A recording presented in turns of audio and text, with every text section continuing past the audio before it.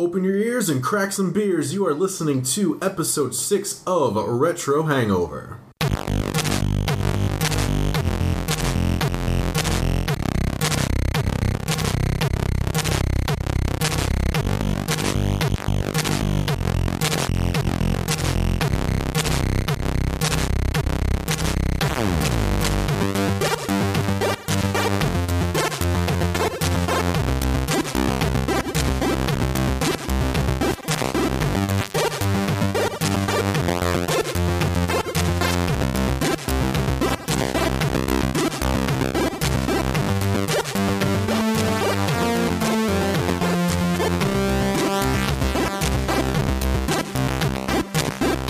Hello, Internet. We are coming to you over the streaming sweet kilobits and megabits of the Internet.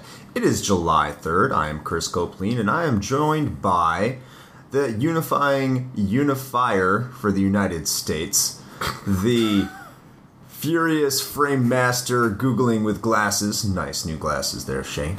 And the grid master of Grimrock, Shane Koski. That was impressive. That was all right off the cuff. I liked that. It was pretty terrible. Also, man, you're harshing my mellow, brah. Well, then, yeah. It's good to be back. We've been gone for 2 weeks. I hope you liked that 2-episode split. I sure did. I think it's fun. It gave us a little bit of a break to enjoy life. It's good to be back talking with you again, Shane. Nice to see you. Nice to be recording. Yeah, good to see you too, man. I mean, I guess it's the first time you've seen these glasses. They're not... I use them for my computating. It's supposed to be to cut down on eye strain, since I look at it all the time. It makes you look smarter. Glasses tend to do that, so I've heard. People seem to like it when I wear my glasses. Contacts cost $137, so I'm not really looking to wear those. Glasses are free. Well, then you could make the argument that they do in fact make you look smarter because you have made the frugal decision to not invest in contacts. Yes, very conscientious. I can't say the word. Yes. I can't talk. Words. Conscientious. Fuck it. Making financial decisions. In what is essentially a radio medium, we are excellent at the mouth words. It's very important to look smart on the radio, too. Yeah. Look so intelligent with these. That's the point. So our main topic today is we'll be addressing the retro game market, which I honestly think is well overdue. I've been looking forward to this episode for a while, considering the name of our podcast is Retro Hangover. It's time to talk about... I think so. My God. I'm trying to spread the word and get it out there. Those of you who have been loyal listeners, thank you. But get the word out. Let's get more listeners. Retro Hangover. And we'll be talking about retro games. Yes, I'd also like to throw a quick shout out to all of the spam accounts that have registered on the Retro Hangover website. We appreciate each and every one of you and your random ass yahoo.com email addresses. Especially Letitia. Letitia, you motivated us to let us know our website become more popular. Yes, I would actually like to know more about your SEO marketing strategies, Letitia. So if you're listening to this, could you please get in touch with us? That was the biggest fan mail of the week. But it was the only one. We would love to hear more from you. I know I've heard some people say they wanted to email the podcast or post some comments to the podcast. I'm starting to think we might need a Twitter account. I might think about setting one up. I don't know. More people seem to be accessible via Twitter. But if you're listening to this and I've talked to you and you said you're going to leave me a comment, and you know who you are, I still have not seen it. I would love to see it on the website or on the Facebook page. But, I mean, even though you do listen, so I do want to thank you. I just want to see... We need those comments. I love the feedback. I have seen, well, actually one individual in particular that has been leaving comments on our Facebook posts. So, kudos to them. As for the rest of you slackers, you got to catch up. I need to see those. I haven't seen any comments to our Facebook posts. Yeah, there's a few. I must have missed them. I need to take a look. Oh wait, I know. I know who that is. Yeah, I know who you're talking about. Yeah. Yeah. Thank you very much. I do appreciate it. Yeah, that's awesome. But anyway, it's been 2 weeks since we recorded last, so we'll do the normal introductory beginnings and talk about what's been going on video game wise and what we've been playing. Well, I feel like we say this every week, because I think we do. Let's get out of the way. But... Record keeper? What? Yes. There is that. No, it was mostly that I feel like we say every week that we haven't really been playing a lot. We're grown-ass men with jobs. That happens. Yeah. Well, with me being sort of like indisposed for most of the week, traveling and such, I haven't really had a chance to play a whole lot of anything. Well, talk about where'd you go? What'd you do? I took a little road trip. Ended up going up to Missouri and visiting St. Louis. Got to see the Arch. That was cool. Made a few like stops along the way. Got to see some touristy things. Went to Metropolis, where Metropolis, Illinois. Yeah. Where literally the only thing going for them there is the fact that they're named Metropolis, and they have a somewhat large statue of Superman. They bill it as like the giant Superman statue, and then you kind of pull up and you're like, oh, it's kind of big. For them, it's big. It's there. I mean, the weird thing about that town, though, is like there's like nobody there. Like other than the gift shop and the statue, like that town is like a ghost town. You gotta understand, in between Chicago and St. Louis and most of Kentucky, there is no one living there. There is no one in central and southern Illinois. That doesn't really exist. I mean, no, but it was just weird because it was an actual, like, it was a little town, but all the buildings were empty. It was really strange. But no, it was cool. So, been traveling a little bit. Like I said, saw the Arch, went to see some other touristy things, and got to see the hometown and boyhood home of Samuel Clemens, which is pretty cool. I went into my first cave. I've never been like caving before. That was kind of cool. Did you in Kentucky or Missouri? That was in Missouri. Okay. Yeah. On the way back though, I went to Mammoth Cave. Yes, that is in Kentucky. Yes, that's the one in Kentucky. Yeah. Unfortunately, didn't get to do the slightly more like advanced tour due to timing, so I got basically the noob tour with all the children, and it was like way too short. You want to do some spelunking? I don't know if I want to go that far. The idea of potentially getting trapped between two pieces of rock and is not exactly appealing to me, but maybe a little bit more than just the like almost paved path that they have for like the kids and beginners tour. You know, the people so they don't get lost. Yeah, pretty much. But no, all in all, it was pretty cool. I did manage to keep on keeping on with the record keeper, although I'm a little behind on that. I gotta do the latest event. It was what are the two this time? They had Sephiroth again. No, I know, but the Final two characters for the newest event. Fran and Balthier. Yes. From Final Fantasy 12. Right. So I just got like Fran today, and I need to get. Isn't that like one. A terrible? It's a terrible event. The battle music sucks. I don't know if you listen to like you have the volume up or not while you're playing it. I usually do, although actually I think all the times I've played this event, I think my phone's been on silent, so I actually haven't heard it. Yeah, it's just Final Fantasy 12 is such an unorthodox Final Fantasy game because it's essentially like an MMO. Oh, okay. Wow. So like the music compared to like every other Final Fantasy has battle music, and then even Final Fantasy 13, you get to 12 and it's like atmospheric and all this stuff like that because battles take place in real time. There's no real battle music. Oh, okay. So. Well, I guess I'll have to listen to that now. It's terrible. Great. Don't. It's just weird. Keep the volume off. See, now with the introduction of like the memory crystals and stuff, now I'm like compelled to actually go through and do. Okay. Full disclosure, I did it anyway, but now I feel like I have to do it, which is to go through and do the elite versions of all the events because that's where you get the memory crystals for the characters. I didn't get Squalls. I did.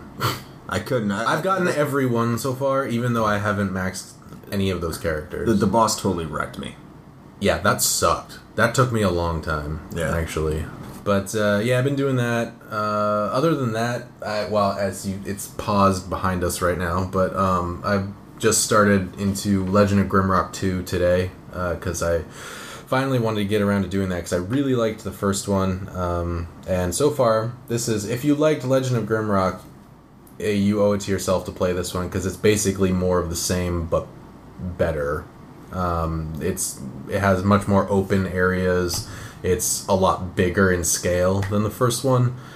But the same like core concepts pretty much still hold. So if you liked the old style PC RPGs like the original Ultimas and stuff like that, where it was a first person perspective, where it was basically like almost tile based, where you were moving like one space at a time, definitely check it out. And you need to play the first one. I do. My backlog is laughable. Yes. I mean, so is yours, but yeah, it is.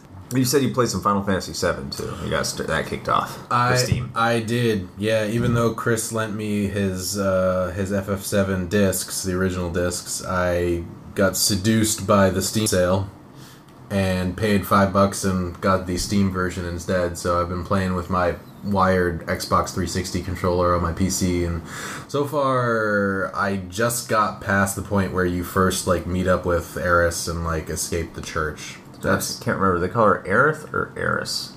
In that, they call her Eris. Right. And I think in the PlayStation version, it's Aerith. I don't know. I honestly use that name like interchangeably. Yeah. Between the two, but so I'm not like very far in the game yet. But so far, being like a complete noob to the game and all, I already like the materia system. That's pretty cool. I've set up Cloud with his all plus lightning. So then he just lightnings everybody. That's cool.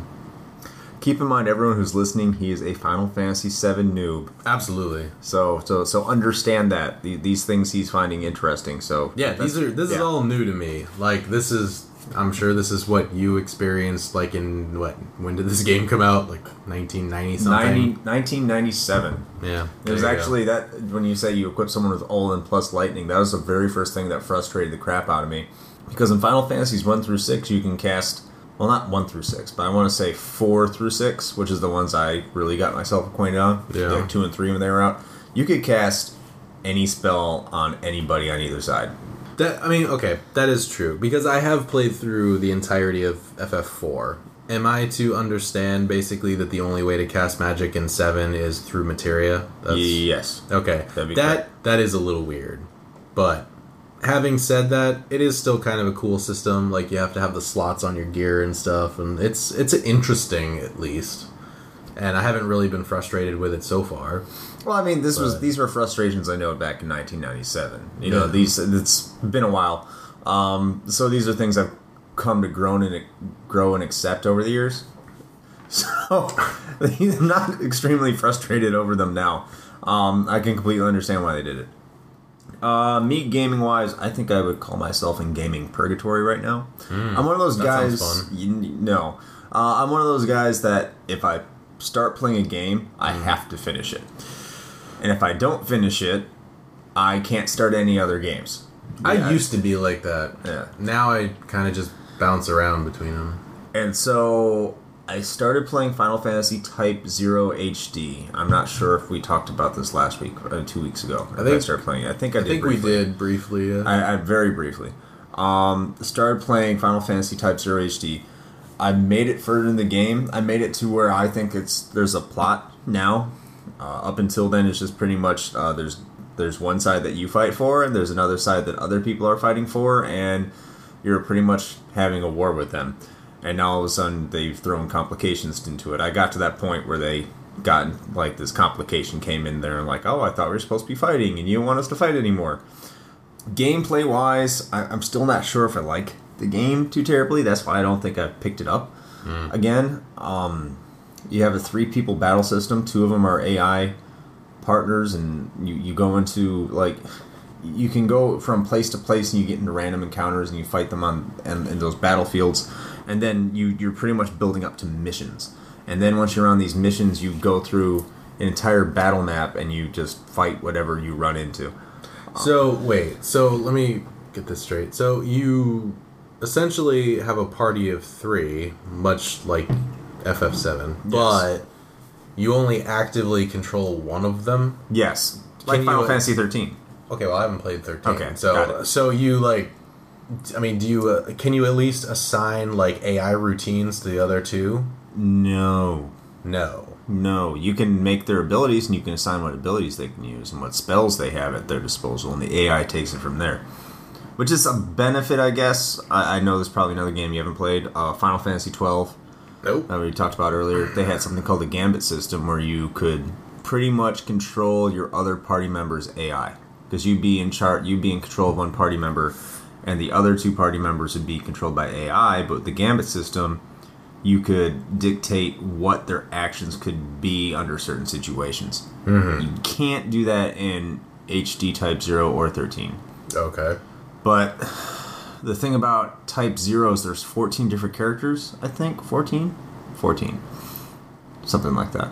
It's either 14 or 12. Anyway, they all have different fight styles, different battle styles. Mm-hmm. And some are melee, and some are distant, some are kind of medium attacks, some suck really badly. And it's just, sometimes it's too easy, sometimes it's too hard. And it doesn't really know what it wants to do with itself. So I'm going to keep pressing it on and keep playing it. In the meantime, I've been playing a lot of those older games like Pac-Man, Galaxian. Stopped by our local place, VGR, and played some arcade games. Pinball. Yeah, didn't they just get some new machines too? Yeah, they have a Pac-Man machine and a Galaga machine, and people had already put credits into their Galaga machine. So I was playing some Galaga for free, and that was fun.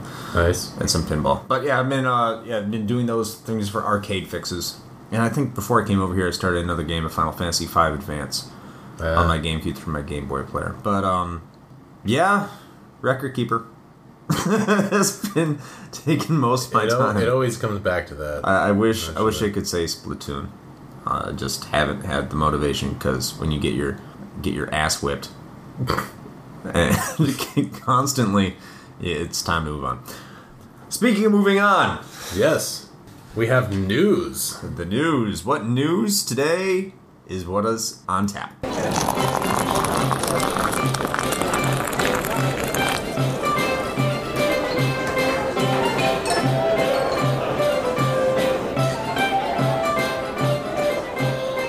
Awkwardly brought into that introduction for what's on tap by me not making any sense what I was saying. But anyway, the greatest segue. It was terrible. Ever. So good. The monstrosity of that segue was fantastic. We are nothing if not professional. Absolutely. So we will do what we normally do, what is par for the course, and we're going to start out with Nintendo news. Yay. Because the Nintendo news is amazing. So our first news of the day is that we've heard a lot of NX rumors over the past couple months. Obviously they're going to start leaking because that's supposed to be Nintendo's next system and yada, yada, yada. Anyway, these rumors are starting to suggest that Nintendo is targeting a 2016 release date, and that production is going to start in October. This is really weird considering, because I think this is going to happen. We've heard more about it during E3, or we're going to hear more about it later this year. We're going to have to, right? Yeah, and so also just because this was stuck in my head when I was looking at this like news story about the rumors. Did you know?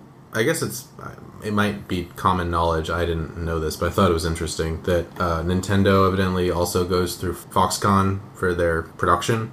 I did not know that. Yeah, I just thought it was weird, kind of. Because, I mean, if you're not aware, Foxconn is one of the companies, one of the major companies in China that does a lot of the production work for Apple. So if you have an iPhone or an iPad or something like that, then there's a very good chance that it was assembled at a Foxconn facility in China.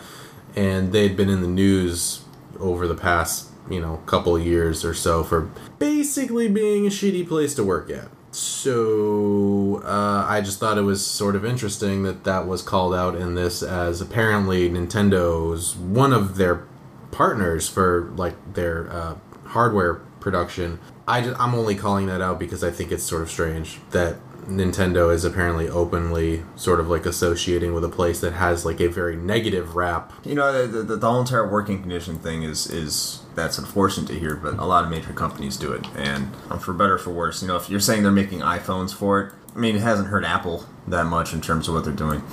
I do think it's interesting that production is going to be that soon, considering they didn't say anything about it, and these are all rumors.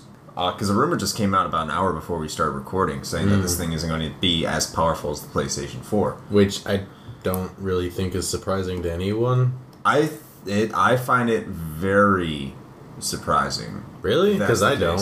Honestly. Extraordinarily surprising.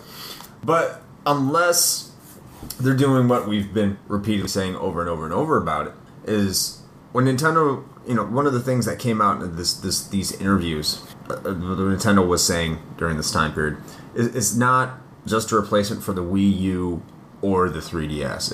It's new tech. I understand why they would say it's not just a replacement for the Wii U. I'm curious by what they're meaning by or the 3DS. That's the strikingly weird part of this conversation, is or the 3DS. I think I know where you're going with this, but I actually think that by them including that, it's sort of like a weird way of maybe confirming what you and I were talking about before about the NX, where this might be them trying to like merge these two systems into one thing. That's been the big rumor for a while. Yeah. And I can understand if it's going to go into the portable market, why they wouldn't announce it at E3, because the new 3DS just came out. and people would be so pissed. And people who bought it would be like, why did I buy this thing? Which is why we've been telling you not to buy that thing since the beginning. But yeah, that's one of these things. Really quick turnaround from the beginning of the rumors, which I don't think is, you know, these rumors went back further than they were. If production does start in October, if it does, this would be a quick turnaround. I'm surprised we haven't heard more about it. In other news, the original PlayStation, not the PS1, no. The original PlayStation, the Nintendo/Sony PlayStation, a prototype was found this week. I mean, not so much found, but the person who has one came out and put pictures of Reddit on it. And this is really cool if you know the story behind it. How much do you know about this, Shane? To be honest, I actually don't know a whole lot. I do know that Nintendo and Sony had a collaboration going for a little while to create a PlayStation, but I didn't really know much of the specifics. But we're looking at the picture of the prototype that this person posted, and it basically looks like a weird Frankenstein of a Super Nintendo and what one might think a PlayStation would look like. So, for those who aren't caught up, I know this story has been said multiple times about exactly what the Sony PlayStation was. I'll do the quick abridged version just to save time. In 1988, Ken Kutaragi came up with the idea for the sound chip for the Super Nintendo after getting a Famicom thinking it sounded terrible. So he made the sound chip for the Super Nintendo, well regarded nowadays as being one of the best sound chips of that generation. Went to Nintendo, said, hey, Nintendo, try the sound chip out. Nintendo liked it, and they saw that he was from Sony, so Sony started making the sound chips for the Super Nintendo. So Nintendo went to Sony and was like, hey, we want to make an add-on for the Super Famicom thing. Sony was like, that sounds great. So they start working on the add-on, they start working on their own system here that we're looking at in collaboration with Nintendo. But it came to 1991 at the Consumer Electronics Show, and Sony came out and says, hey, look, we're making this PlayStation with Nintendo. Isn't this thing cool? Well, Nintendo looked at the contracts, and the contract they signed with Sony pretty much gave Sony the rights to everything. They had the rights to game licensing. They had the rights to all music CDs that be associated with it. They had the rights to all hardware sales. So Nintendo would have the console, and they wouldn't make any money off of it whatsoever. So Nintendo went to Sony and said, hey, can we change the contract? Sony was like, no, we're not doing that. So right after Sony announced their system in 1991 and said, we're working this on Nintendo, Nintendo was like, we don't know what you're talking about. We're working with Philips instead. Sony was understandably pissed. Yeah, I can see why. And the rest is history. Sony got pissed off and decided they were going to make their own console. And I think we all know where that went. Yeah, I mean, it kind of seems like it worked okay for them. Right? I think so. Yeah. But I mean, this is a monumental piece of history. What do you think is going to happen? Do you think this guy's going to sell it? Well, I mean, I personally would take the Indiana Jones stance on this and say that it belongs in a museum. It does. Whether or not he's going to do that, I don't know. I think that would be the right thing to do. I mean, has anyone ever seen one of these up until now? Really? Not an actual one. Yeah. I no. So if this is the real deal, this might be the first time anyone, at least on a public level, has really seen this. So I would hope that he would do the right thing. Yeah. Considering he got it from his dad. His dad got it from his boss who worked for Sony. And he was supposed to trash that thing. His boss told him to trash it and didn't trash it. Now, he doesn't have a power cord, so the thing I most want to see is what kind of OS this thing has and how it boots up. And if this thing can play music CDs, it looks like it can play Super Famicom games without a problem. Mm-hmm. I would suspect that it would, but I'd be more than interested to see if this thing what it would look like when it plays music CDs and what it looked like when it booted up and stuff like that. Obviously, I don't think there's any software on CD for this thing right now. And if you found that'd be a gold mine. Yeah, I think it's really cool. This thing was found. If you go see it, by all means, look up the news articles. This thing is really a sight to behold. It's really cool. It is also really weird seeing Sony PlayStation branding on a Super Nintendo controller. Super Famicom controller. No, I'm sorry, Famicom controller, because it's got the rainbow buttons. Yeah, that's always bothered me. Why does everyone have to differentiate the two things? You can play Super Nintendo and Super Famicom games on this. No, you can play Super Nintendo games on this, you pretentious prick. Just being unnecessarily confrontational about this. Speaking of confrontational, the way that you titled that is like crazy. So Nintendo is attacking your phone. You should probably know this if you don't. Yes. Yeah. They're just assaulting the thing in your pocket. Well, they can do that. And also your phone. Oh. Giggity. So yeah, Nintendo, as I'm sure most of you are aware at this point, have started dipping their toes into the mobile gaming space, which is, about time, I think, most of us would say. And so far, so good. I mean, we sure as hell have been talking about that stuff constantly, and they have said recently that, they really want to try to go for more of a mass appeal with their smartphone games. They don't want to take the approach that a lot of some of the, unfortunately, more popular mobile games have taken in the past, which is basically relying on what they refer to as whales, which are the users who will spend thousands of dollars on their game to keep it afloat. Rather than doing that, they want to still create free-to-play games, but at the same time have their free-to-play system structured in such a way that it can sustain itself off of very small purchases from a wider group of people. So, I mean, this really fits, to me anyway, fits with a lot of, the philosophy that Nintendo has sort of always operated on, which is they try to appeal to the broadest market possible. Which is not surprising for Nintendo. They always try to go for more so recently. I'd say with the Super Nintendo and the GameCube and the Nintendo 64, it was more towards that very hardcore audience. It's still the younger, is viewed as the younger audience. It's more the family appeal. Once you got the system, it's for everybody. But what I find interesting about how Nintendo's approaching this, and their first mobile game they have announced that's you can get for your 3DS or 2DS right now, and that's Pokemon Shuffle. The important thing I'm seeing here is you have to remember a year ago they were like staunchly opposed to going on the mobile market, the smartphone market. It wasn't that long ago they were cursing up a storm and saying this will never ever happen. Flash forward to now, and we look forward to bringing this kind of entertainment to the masses, and we're gonna focus on bringing it to a larger pool, and we want more bodies who are paying a little instead of one body who pays a lot. I really they're think looking forward to this. This is odd.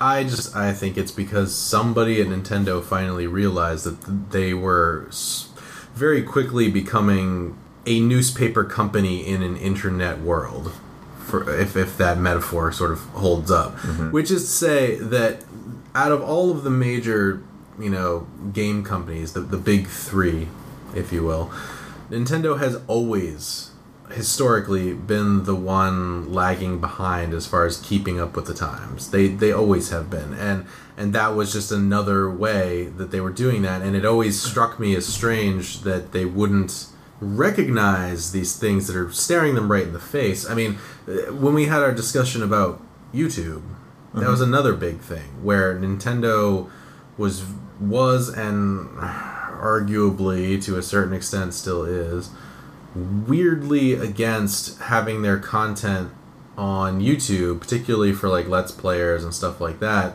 where other companies for quite a long time now have recognized the value, particularly marketing value, of having their content on YouTube, available to such a wide audience. But even so, I mean, the quick turnaround they've done on this, even when they announced the fact that they would be going into the mobile market, they were hesitant on doing it. This wasn't that long ago. No, and they were really hesitant on even saying we're going to the mobile market. They did it like grudgingly. And now they're in the mobile market and about to release Pokemon Shuffle later this year. And all of a sudden, yeah, we love the mobile market. We're looking forward to doing this. I think part of it was them being cautious because they know that, I want to say the majority, actually, of their user base, I guess, their income is really from portable, from the DS install base. Even so, you look at the archaic online play they have, you look at the archaic mentality they have to their video game systems of withering technology that they've been applying. You look at a lot of things they continue to do in this very old-fashioned, very archaic way of thinking. And even when they turn around, it's like it's like they're doing it at gunpoint. They refuse to do it. And the mobile market, they've just been like, they went from, maybe to a quick, fast turnaround. And I think that's good for Nintendo. That shows some signs of maybe they give a shit. Well, like I was saying, I think that their trepidation with the initial announcement of it was because, honestly, I think that they were afraid that they were going to... Yeah, definitely. That they were going to, alienate and piss off their DS user base, because, mobile... I mean, for the longest time now, people have been crying about how mobile games are are killing, the handheld market, which I honestly don't think is true. I mean, if you look at the numbers for 3DSs and stuff, they're doing fine. I think that there are two, although at this point now one might argue that there is some definite merging going on there, particularly with Nintendo introducing free-to-play titles to the eShop of the 3DS, like Pokemon Shuffle, which I think was their very cautious way of starting to introduce those kind of things. It's a good game. Have you played it? I do, yeah. I've been playing it. It's a good game. It is. It's very around the free-to-play model. It's pretty bad. It's free-to-play in every way you think it would be. I mean, you have a limited number of plays in a certain amount of time, and you premium currency to buy you more plays if you're really that impatient and that kind of thing. I mean, it was an obvious mobile transition. Yeah, definitely. One of the transitions that we haven't really seen from Nintendo, speaking of turnarounds, is their stance on social agendas. Now, one thing that they got in trouble not too long ago for, it's not Tomodachi Life. Yes. Remember that? When they had, in Japan, there was a bug. It was a bug that allowed for same-sex marriages. And they're thinking when they brought the game to the United States, they'd leave the bug in, or they'd adjust it so that you can continue to have same-sex marriages. And it was brought down because Nintendo said they didn't want to make a social statement, and essentially they didn't see it as an issue. They didn't understand what people wanted. They viewed it as them fixing the program so you couldn't have same-sex marriages. Well, time changes everything. The next Fire Emblem game, Fire Emblem Fates, That's going to be coming to that's going to be coming to the United States soon. It's going to be coming in Japan, but it's going to be for the 3DS. It's going to be allowing same-sex marriages, which more power to them. Good for them. I think it's a huge step forward socially for Nintendo. Yeah, I mean, okay. So I personally, this is one of those like, okay, yeah, sure, this is about time. Like, yeah, exactly. Like, I'm sure there are some people that are like up in arms about it or whatever, but and I know being a corporation, you have to be very PC about how you handle things, and I get that, but what's PC? Because major successes in games like Mass Effect and Dragon Age Inquisition have been allowing not so much marriages, but same-sex couples in games forever. True, but then you also have to take into consideration that Nintendo, out of all of these companies, have been, towing that family-friendly line for a very long time. And what exactly does that mean? And the definition of that is evolving, I think, for the better, in my opinion. But I think in an uncharacteristic move by Nintendo, I think they're actually keeping up with the times, which is good. And as far as like the technicalities behind this, there's gonna be like 3 versions of this game. There's 2 versions. Well, there's 2 and then a downloadable one. Well, like you're gonna have 2 different versions, and I think it's like the one previous to this one, Awakening, where there were 2 versions in Japan. You had to download the second part. Yes. Or that's something like that. I'm not exactly sure, but something like that. Yeah, there's 2 retail versions, and then each of those versions, regardless of which one you buy, you'll be able to download the second half. Right. And I guess it's split up in such a way that they're called Conquest and Birthright. Those are the 2 different versions. It's very Pokemon in that way. So I guess in the Conquest version of the game, there's a male character that the player can have their main character marry if they bond with them in battle over the course of the game.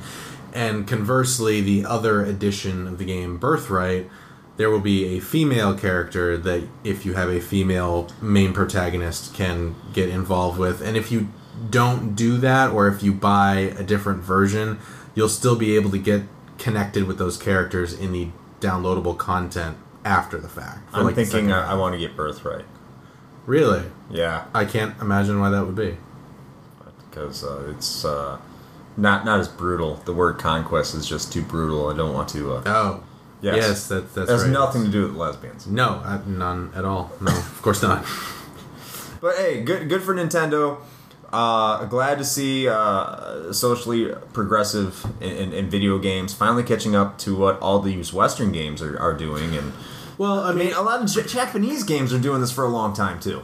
Well, yeah, but I mean, and much in the same way that the topic, the actual social topic itself, has sort of now finally become basically a non-issue, for at least for us in the U.S. I think that this is good. I think that now I want to say that I think Nintendo is probably really the last holdout on that one, right? So I'm sure there's others, but no one cares about them. Well, okay, sure. I mean, like, as far as like the big major ones, the ones major that ones matter, I think this was kind of the last holdout. So now this should just be like regular run-of-the-mill stuff. Like Sony doesn't have any big games with gay people, but then again, Sony pretty much isn't making games right. I was just saying, that's what I was gonna say. I was like, yeah, they don't have any because they don't have any games like that. Slamming Sony. Well, Microsoft isn't really making games right now with that either, but both companies have third parties that are doing a lot for that. So we have a bunch of... It's not bad. So there's the positive news about Nintendo, and then let's go to the negative stuff, because why not? Hey, negative stuff!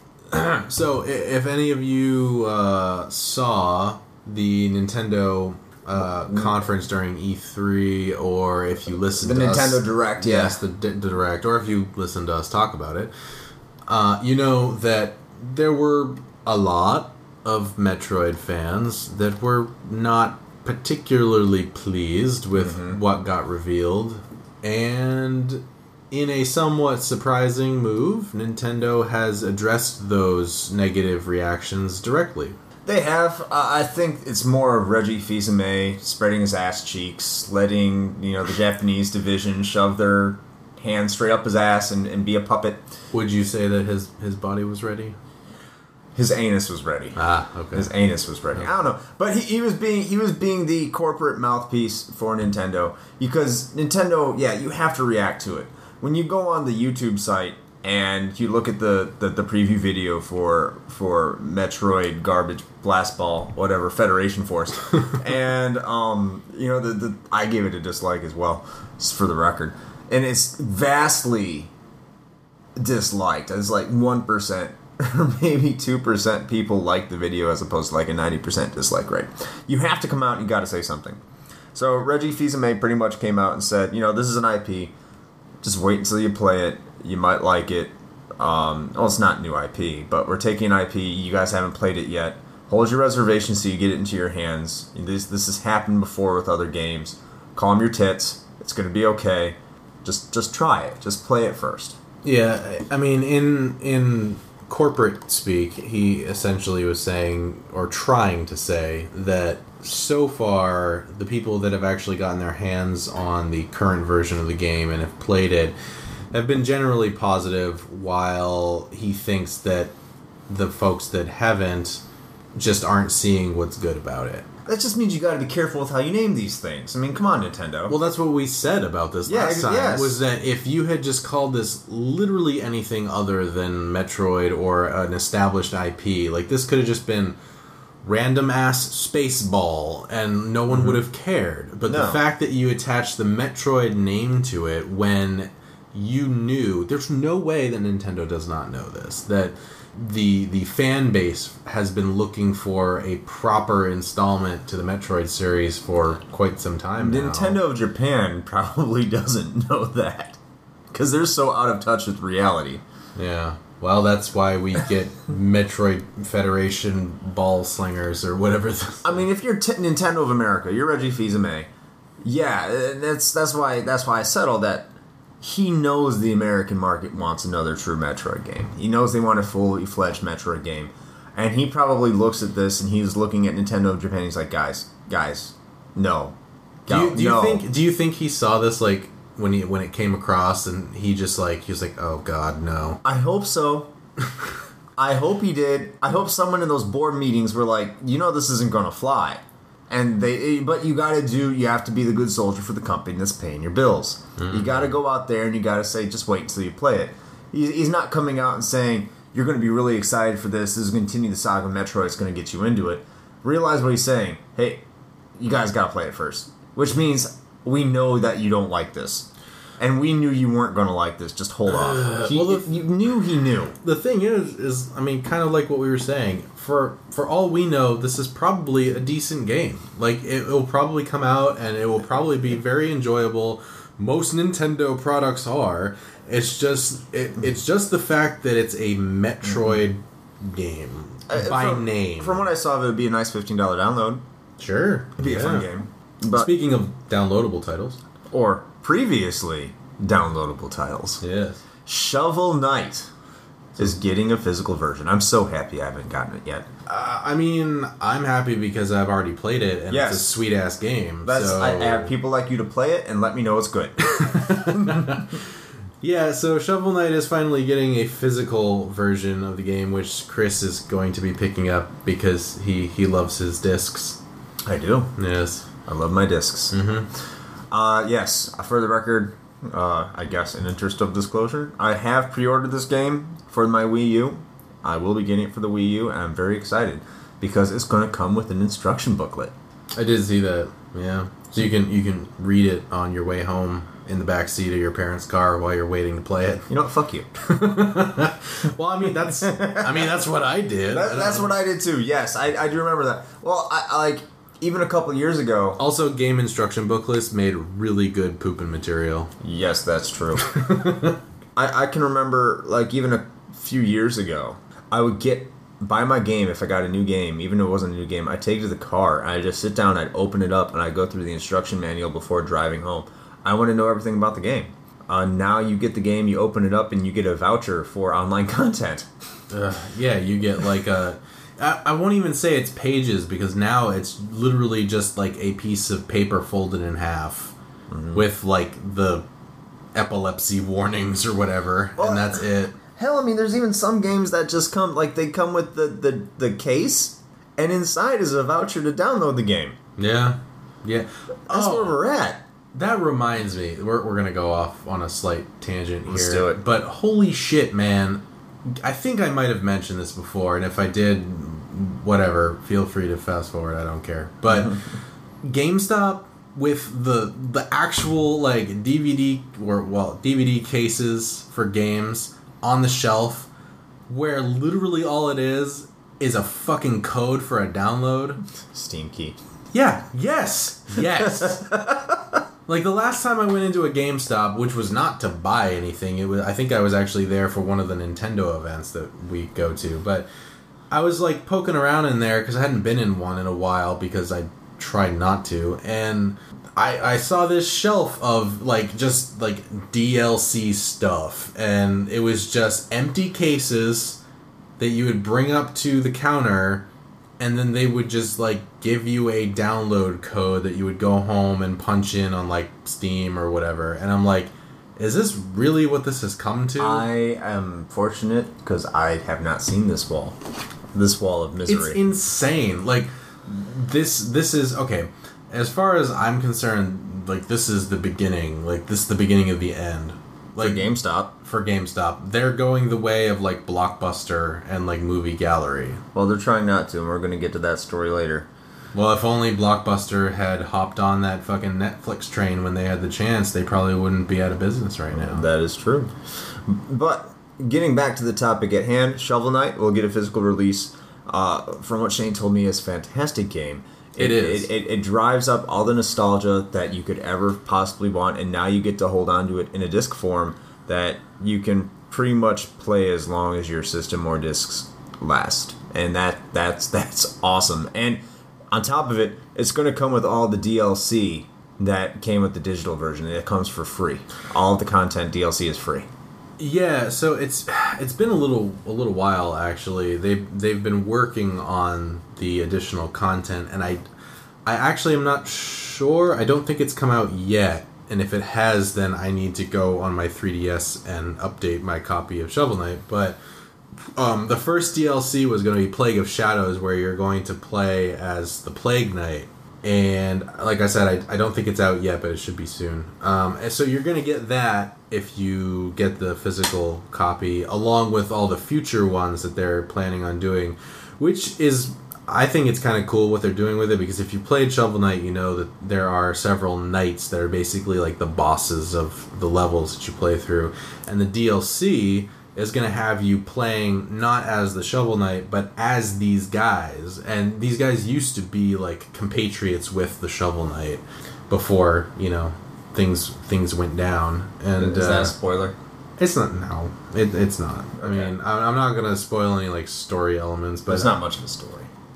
Not from really. It's not really, but it's. I think it's just a cool concept. So yeah, this is pretty awesome. I mean, like I said, I already own the digital copy on 3DS, so I'll be looking forward to downloading Plague of Shadows, which is a free DLC download if you've already bought the game. It's going to be, by the way, Vincent, PlayStation 4, Xbox One, Wii U, 3DS, and if you live in Europe, PC.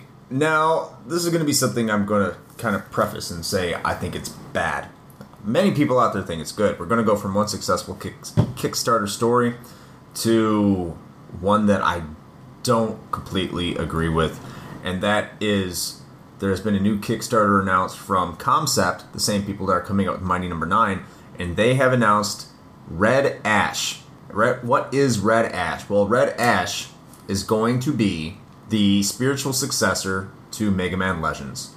The main character is going to be named Beck. I think it's going to be like kind of like in Mega Man Legends how it was still Rock. It's going to be like that, and they're having anime. So 2 Kickstarters at once for this new game. I mean, does anybody else think that it's a terrible idea for a company to come out with a second Kickstarter when their first major one hasn't even fucking finished yet? I think it's awful. I think this is bad. Look, what has KJ Inafune done since he's left Capcom? Dude, I don't know. I don't know either. I mean, I'm sure he's done something. I'm not saying he has done something. I just don't know. I mean, I was going to say, you would know more about it than I do, and I don't know. So if you don't know, then... But, let's do all the things he's tagged to so far. Mighty Number 9. Mm-hmm. Ding, ding, ding, ding, ding. Okay. We all know about that. Raised like $3.5 million on Kickstarter. Like, what? It's like a year and a half ago now? Something like Almost that. 2 years. Yeah. And Recore, which was announced, and now Red Ash. How many of those games have come out? I will take none for 200, Alex. 0. And people on Kickstarter know this. This thing has been live for like 2 days now. All these other Kickstarters have hit their goals within 24 hours. We are almost beyond the 24-hour point, I believe. It might be more. For Red Ash. And it's at $51,000, and they need $150,000. Yeah, I think it's 2 days in now, and they're about a third of their goal. And for something like this, $150,000 is like nothing. Mm-hmm. So the fact that they've only got like a third of that, I think, is pretty indicative of, the fact that a lot of people are looking at this and kind of thinking like, I'm sorry, you're asking for more money for things when you haven't even created the shit you asked for before? Well, I think this is the anime that we're looking at right now. Mm-hmm. Stupid link not being right. Okay, there's the game link.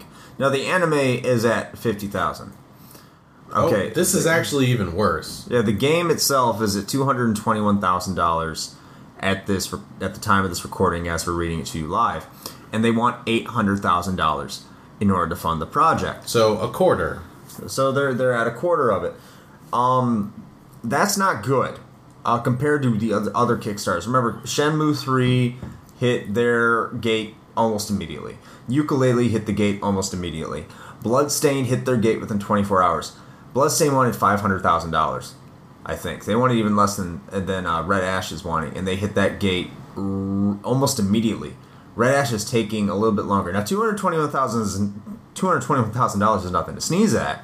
Well, no. But when you're comparing it to other games sort of in this same vein where they're trying to hit on, that nostalgia vein and everything, a lot of them have been like just knocking it out of the park as far as the Kickstarters go, and this one is just sort of dragging. I'm guessing that if it does make it, it's probably going to be like limping over the finish line at the last minute. I think it'll make it by a healthy margin. I do. It won't break. It won't have the eye-popping numbers that all these other nostalgia-inspired games have had. They're really going to the well of nostalgia. And I think another part is this is Kickstarter burnout. Kickstarter burnout. That's exactly what I was going to say. I think we're seeing this now where people are getting really burnt out on this. Like okay, you can hit on that nostalgia thing for a while, but when one particular source like this keeps going back to that well several times without, as you mentioned, actually proving themselves first, people can be stupid. Well, did they do the Kickstarter for Massive Chalice before Broken Age came out? Well, before it came out or before it was finished? Before it came out. That's a distinction. Before Part 1 came out, okay? I don't think so. I think I think they started the Massive Chalice Kickstarter while they were still trying to finish Part 2. So they, at the very least, had something. Double Fine had a history. Plus, they have a track record, yes. Right. Like, this is, yes, I understand KJ Inafune has a track record, but Concept does not. Mm-hmm. Concept's only game is Mighty Number 9. And that's not out yet. Which is not actually a game yet. So you cannot convince me at all to back this game right now in its current state. You cannot. No, and I mean, Kickstarter itself is already asking a lot of people. Like, you're putting money in basically on nothing but faith, and then in addition to that, now this particular Kickstarter is not only asking you to throw money in on faith alone, but also towards a basically unproven developer, really. Unproven developer on a series that, is very good, and nostalgia has a lot of people, like a lot of niche audience doing it, but It was a niche audience that wanted a third Mega Man Legends. Yeah, which is arguably pretty small, I think. It's pretty small. It's not a bad game. It's a good game. But it's not the greatest. But it's a good game. But, no, I don't understand it. Yeah, is it good that I'm seeing a project like this being made? Yes. But the other thing is I'm too, like, based off the whole entire Shenmue 3 fallout with how Sony was involved and how much money they're putting in and major corporations dipping in and what they're doing, it makes me leery. Like, Kickstarter's essentially now become a pre-order system. Yeah, weirdly enough, yeah, kind of, but I want them to show me something first. Well, They need to stop it. I think Kickstarter now is being used in a way that it was not ever originally intended, even for things like Bloodstained, which both of us pretty much were completely for. But even then, it was like, it wasn't really being used to fund the game, which is what Kickstarter was meant to be. It was more of like I'm using this so that I can prove that there's interest in it. Well, that's Shenmue 3 was that too. Well, right, I know. But it's not like the backers of Bloodstained made a huge press conference and brought Igarashi out on stage and said, "Back my game," and we're doing a countdown for Kickstarter like Shenmue 3 did. Which, by the way, if you back now, you can get a physical copy. I think that's an interesting. They're making one for the PS4. So was that a recent edition? That was a recent edition. So that might tempt me. That might push me over the ledge. I mean, but, I have never... I'd have to actually go back and play the first Shenmue before I even cared. I actually got them on PC. On what? Is it on Steam? No.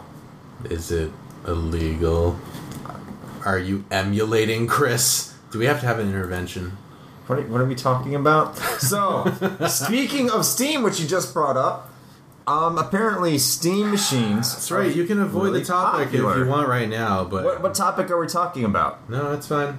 Shenmue? Yes, you should all go out and get a Dreamcast version of Shenmue for $70 now that Shenmue 3 was announced, or you could get it for PC.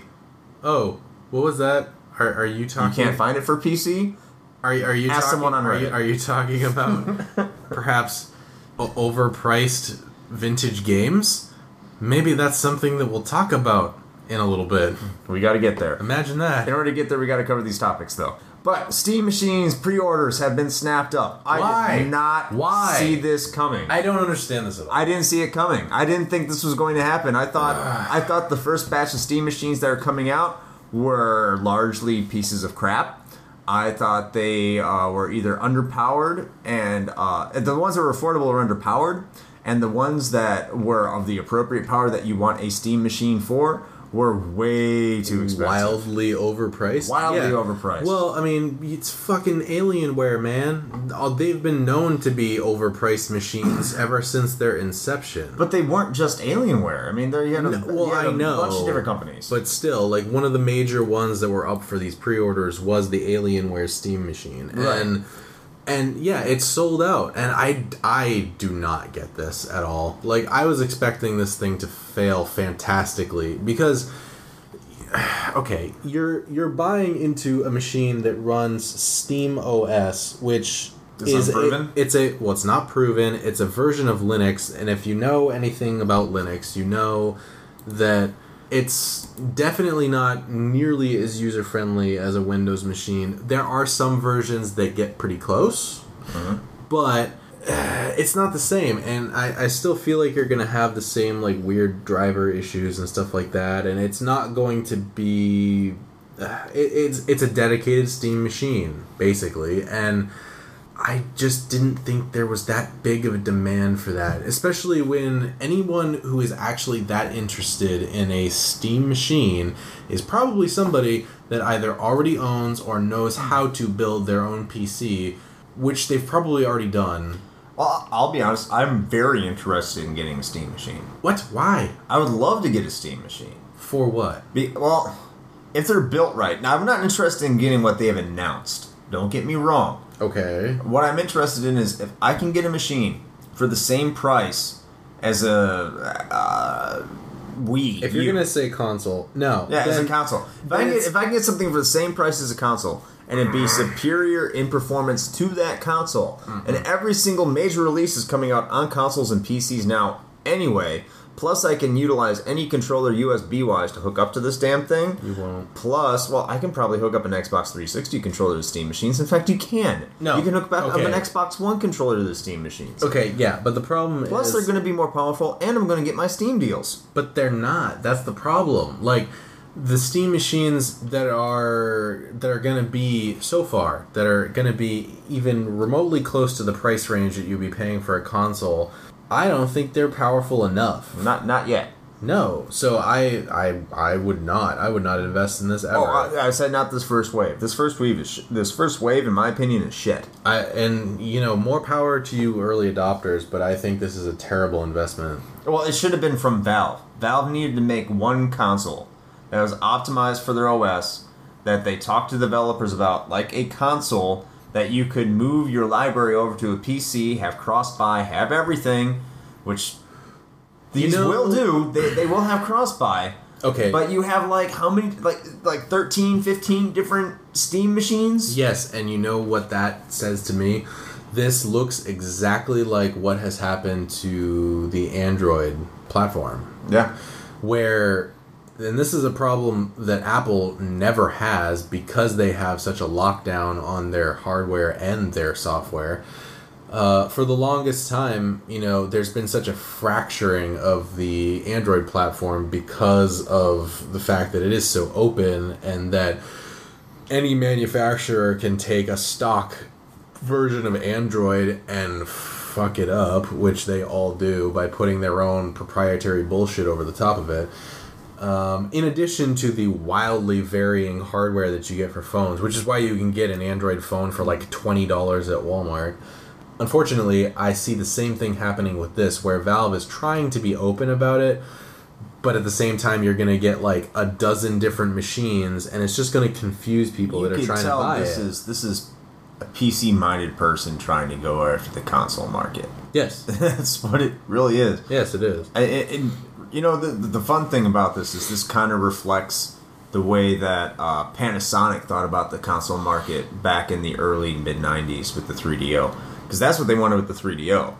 Was they wanted to, how movies had the video cassette format or the DVD format. Not back then, of course, they didn't have DVDs. But they had a universal format that they all did it on. And Panasonic wanted games to have their own format, like their universal format, and that would be the 3DO. And the 3DO, that technology, that's why you have different companies making 3DOs. Mm-hmm. And Philips kind of felt that same way about the CDI. You had different companies make CDIs. They wanted to be a standard format that you could play games on. That's what I find interesting about this. It's not going to happen because it's too PC-like. And speaking of things that you probably shouldn't have pre-ordered... so the latest Batman game. And, man, I actually really hate that I have to talk shit about this because I really like the Batman games by and large. But the most recent one has just been having so many problems, particularly on PC, that... well, only on PC. Well, I mean, yes. It's been most prevalent on PC. Like, the console version still had their share of some weird issues, but the PC version has been a fucking mess. And so, Warner Brothers suspended sales of Arkham Knight on the PC entirely. I mean, if you already bought it, then you've got it, but you couldn't buy it after they did this because it's been just cocked up so badly, which is, to me, it's surprising, Really? that they would suspend sales. Oh, yes. that is suspend sales. That it was fucked up. No, That it's is not surprising. surprising. That's not fucked up. Surprising. Yes. No, that part's surprising. Yes. What isn't surprising about it is, according to some sources that claim to have been on the quality assurance team for this particular title, they had known for actually several years that this game, particularly the computer version of it, had major problems, specifically with the Batmobile. actually, among many other things. And Warner Brothers kind of just, didn't really listen. And in the last few months prior to release, they were reporting these bugs, as is their job. And There's Warner Brothers, between not listening and not caring. well, it was kind of both. I mean, they just kind of really didn't listen because they were just like, "Oh, yeah, no, that's great. We think it's fine." And the console versions will make us money. yeah, pretty much. And in a way, unfortunately, I think they're kind of right. Yeah. Not that I agree with it, but they're right. I think their sales probably are higher on the console than the PC. I could be wrong about that, but this isn't unusual. I mean, games get released in a weirdly broken state all the time. I mean, look at fucking Assassin's Creed Unity. I mean, characters didn't have faces for a while. To their credit, to the Warner Brothers' credit, Assassin's Creed Unity happened on everything. Not just Yeah, PC. sure. I mean, they got that going for them. So at least there's they that. got 2 out of 3, and Meatloaf says that's not bad.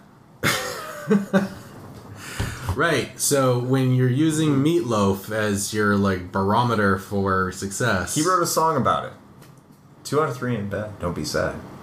dude, he wrote songs about a lot of things that I would not necessarily use as life advice. And there we go on the Retro Hangover podcast. Meatloaf. I mean, I will say he was pretty good in Fight Club. Yes. He did have bitch tits. Bob had bitch tits. He did. And his name is Robert His Paulson. name was Robert Paulson. His name is Robert Paulson.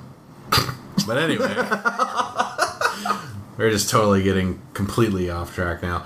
Yeah, but so, I mean, if any of you actually have bought a PC version of Arkham Knight, probably on Steam, I would guess, I'm sure you've seen it by now. That particularly with the Batmobile, as soon as you hop into that fucker, your frame rate drops to somewhere in the neighborhood of 10 to 14 frames per second or less. Not even cinematic. Huh? No, not even cinematic quality. And on top of that, it was the game itself for the PC was capped at 30 frames per second when the promotional materials made a very clear point of saying that it was running at 60. And then they just went completely back on that. Among other various weird bugs and all that shit. But I don't know, man. I want to say that I'm indignant about this, but I'm so just jaded to the whole thing that it doesn't surprise me in the least. What's upsetting is Nvidia is kind of getting a free pass. I've heard some people slamming them, but I've heard some people giving them somewhat of a free pass and even praise for helping people out how to make their systems run better playing Batman Arkham Knight. People do realize that Nvidia released videos of this game running at 60 frames per second with Nvidia effects. Yeah. And they were advertising the hell out of this game. Yes. And saying how awesome it ran on PC. Nvidia is there's some shade cast their way. A lot of shade. They had to have known it wouldn't be able to work like that. They had to. Also, speaking of Nvidia, while we're talking about them, hi Nvidia, how are you? Hi. This is Shane.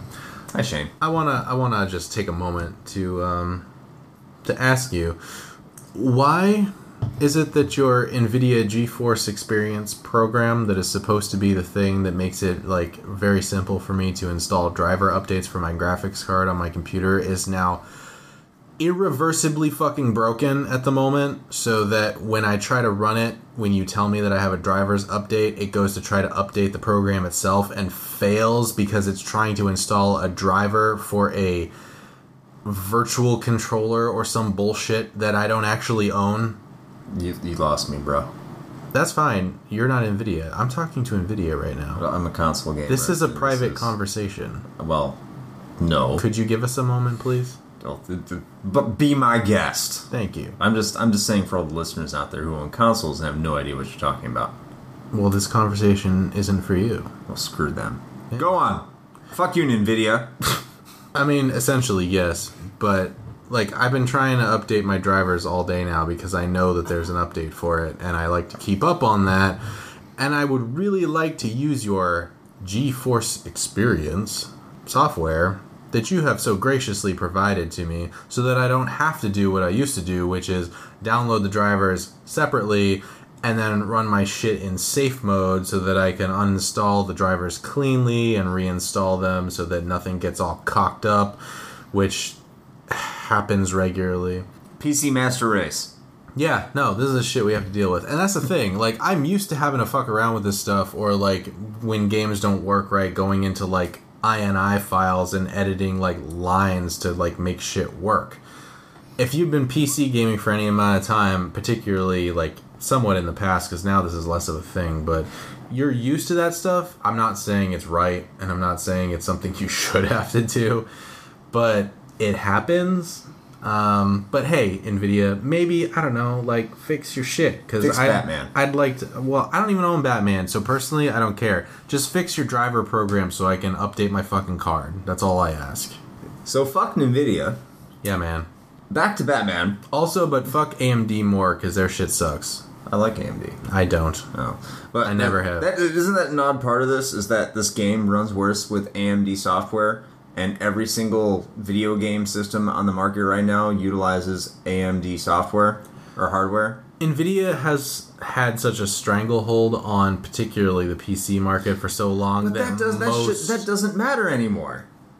Why? Because, okay, the PlayStation 3 and Xbox One are essentially PCs, yes or no?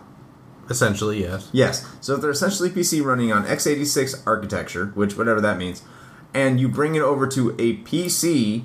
Why should AMD processors and graphics cards that be worse on PC than it is on the consoles that are pretty much running on AMD hardware?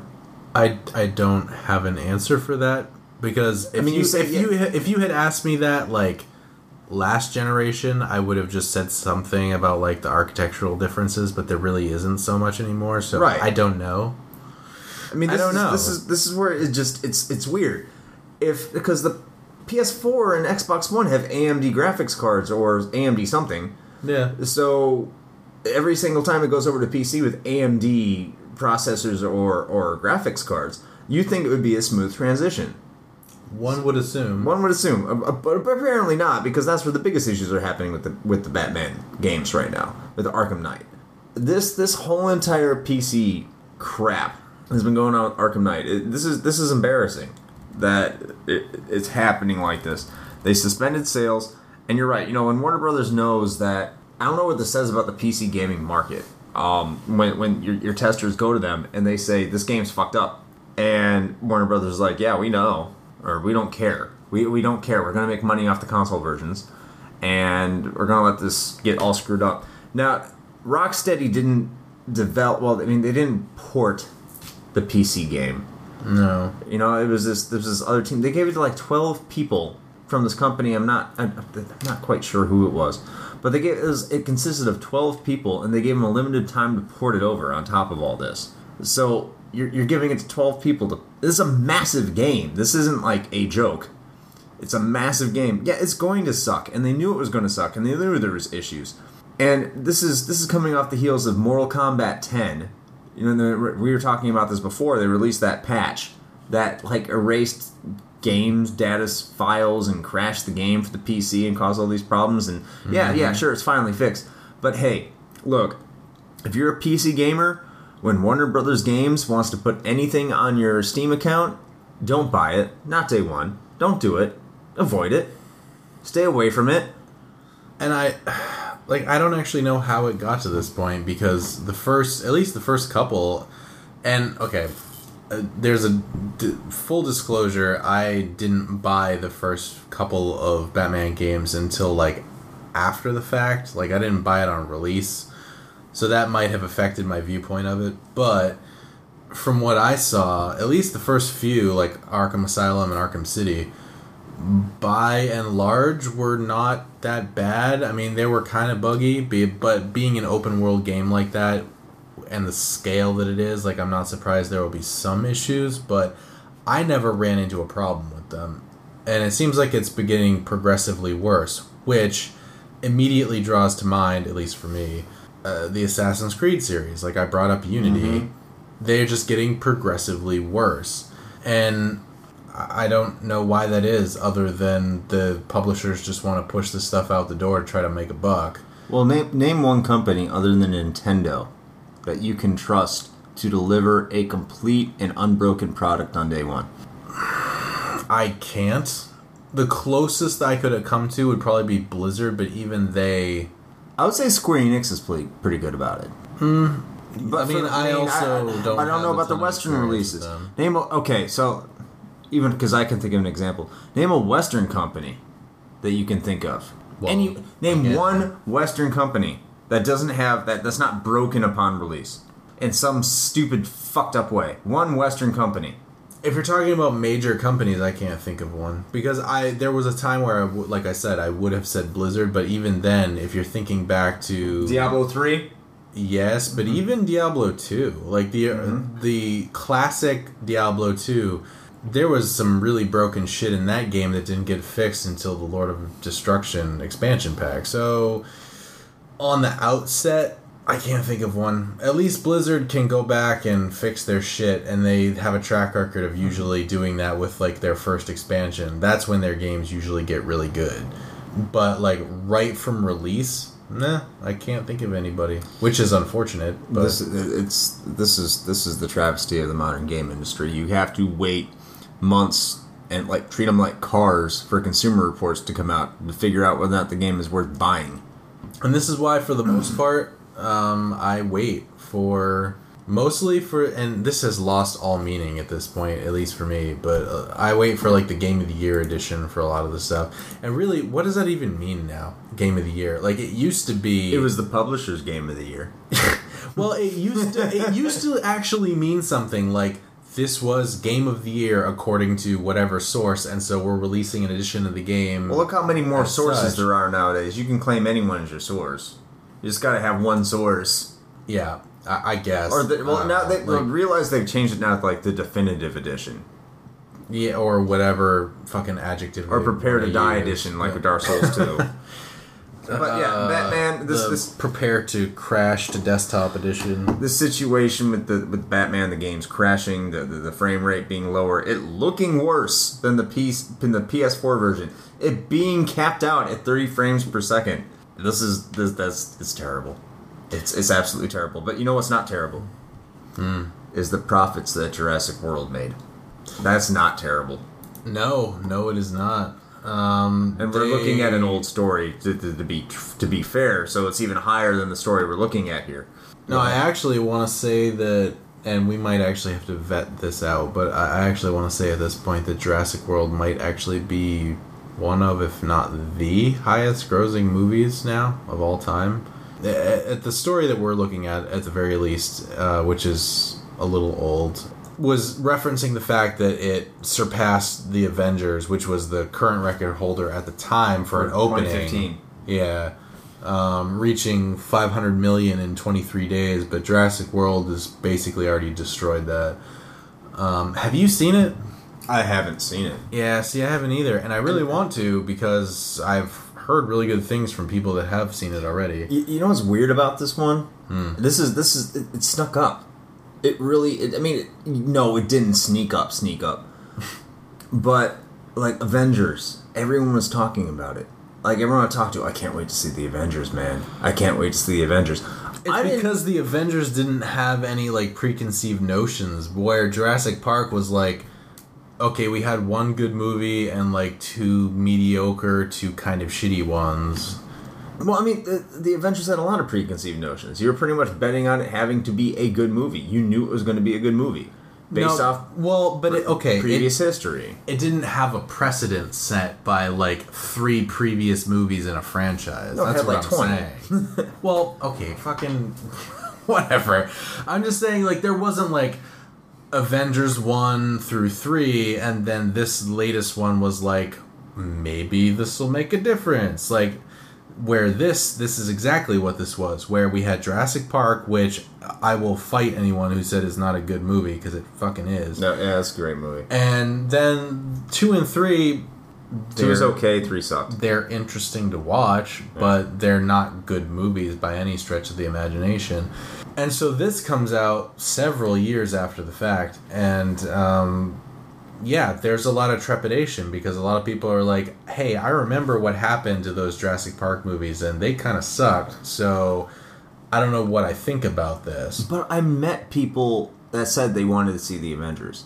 I didn't talk to anyone personally that said, I cannot wait to see Jurassic World. But that's why. That's why. Because we had 2 shitty Jurassic Park movies. So we were just like, okay, this is but probably don't you gonna think suck. that would keep people from going to this? It would keep people from telling you, like, I'm totally looking forward to seeing it. I just find it odd that it made that much money. I mean, good for them. I mean, that's awesome. I'm happy Jurassic Park's making a comeback. I'm happy it's not bad. Listen, word of mouth still works very effectively even in this day and age. So you figure... That's a lot of words of mouth. Well, that's really quick. That's like wildfire. Well, yes, but I mean... better than the Avengers, and it's not like it's supposed to be better. I mean, the Avengers is still considered to be the better movie here. I mean, I guess. I don't know. I haven't really seen a direct comparison necessarily, but... I don't know. I actually need to go see this because I part of me didn't want to because I didn't want to be disappointed, but then probably a bigger part of me did want to go see it, and because it's dinosaurs eating people. Well, I mean, it's that, but also Star-Lord. You know they have a lot of people from Marvel in this movie, like a lot. Which may have something to do with it. All right, so this is your story. I don't call it my story. This is for you. All right, you know what? Whatever. Fuck it. It's my story, man. This is for you because I know you love this. Yeah, I play Hello Kitty Island Adventure all the time. I bet you have Hello Kitty Racers for your Wii U. That's actually a game that's probably going to go up in value because people are idiots. Hey, that's a thing we're going to be talking about. No, but in other cinema news, there's going to be a Hello Kitty animated movie that reportedly is going to be hitting theaters sometime in 2019. So assuming the Retro Hangover podcast is still going on then, we'll probably be talking about it. No. No, we will be. This is an important cinematic milestone, Chris, and it's going to be talked about. And for that segment, I'll bring my wife over. She can talk to you about it. Awesome. There you go. She'll know what to talk about. I mean, you and Hello Kitty apparently is like me and Mega Man. It's really not at all. Like, not even close. But this movie reportedly has an expected budget of somewhere in the neighborhood of, like... What? $162 to $242 million for an animated Hello Kitty movie. I struggle to find where that money is going, but it better be really awesome, is all I have to say. Also, fun fact, Hello Kitty is not actually a cat. I didn't know this. What? Yeah, no. She looks like a cat. No, apparently it's a British girl named Kitty White. It's not actually a cat. What? It's just like a freak of nature. It's a furry. I mean, it's a freak of nature. If it's not a cat, what is it? It's a furry. It's a furry. There we go. It's a furry. An animated furry. So just hang on for 2019 and then all your prayers will be answered.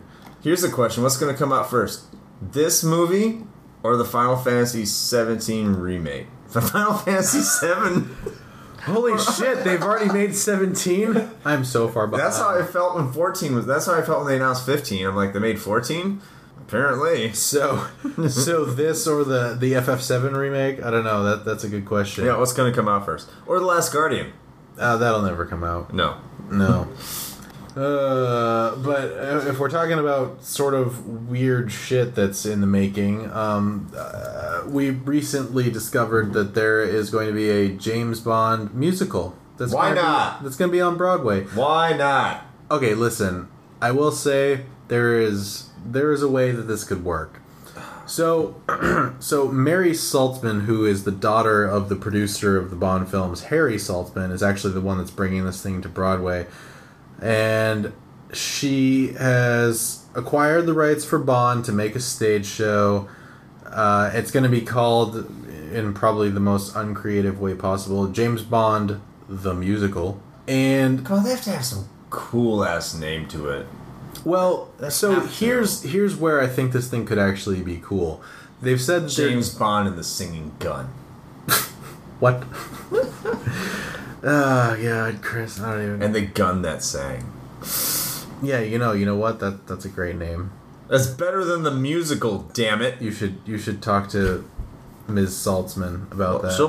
She probably has a better name for it in mind, that she's just toying with the stupid name. I mean, James Bond the musical. This may be just a placeholder, but so the cool thing about this is it's actually set up to include like a lot of the villains from James Bond's legacy.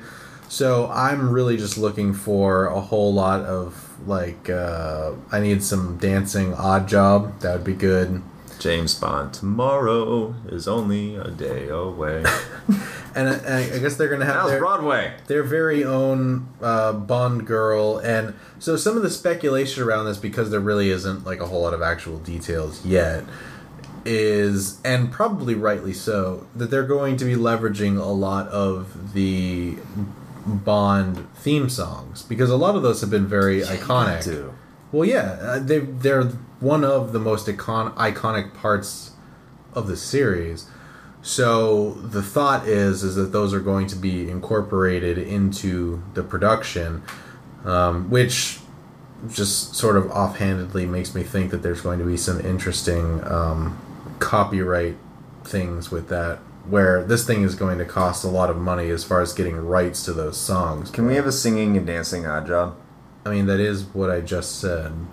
So yes, that's what I'm hoping for. Damn it, I'm trying to read the story and listen to you at the same time. But no, I don't know, man. Like, it could either be the travesty that was the Spider-Man musical, or it could turn out to be like pretty cool. So I'm hoping for cool, because I really like the James Bond series, with a few notwithstanding. Slappers only. Slappers only and big heads mode in facility. No. Big head mode is automatic on Broadway. Everyone is already in big head mode. Wouldn't that be awesome if they did the whole production with like all the actors in just like giant paper mache heads? That'd be fantastic. All right, that's enough of that story. Not listening. I'm obviously listening to it because I missed your Odd Job. No, Chris is not paying attention to this shit at all.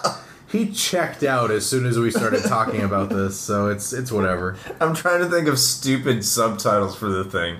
That's all I'm doing. He's just lost in thought about that, and you haven't even come up with a good one either. No, I have not. Tomorrow Never Dies. That's why I was going tomorrow. There's always tomorrow, like from Annie, because that's a musical. Wow. Not the new one. That's a great connection. Yeah, see, this is how my mind works. It doesn't. So the last story on tap today, which is going to make a very nice segue into our main topic for the evening, is GameStop. If you've been following gaming news at all, and we're going to assume that if you're listening to us, then you probably do, GameStop has started selling retro games and systems to try to cash in on that sweet nostalgia market that so many people have been getting in on lately.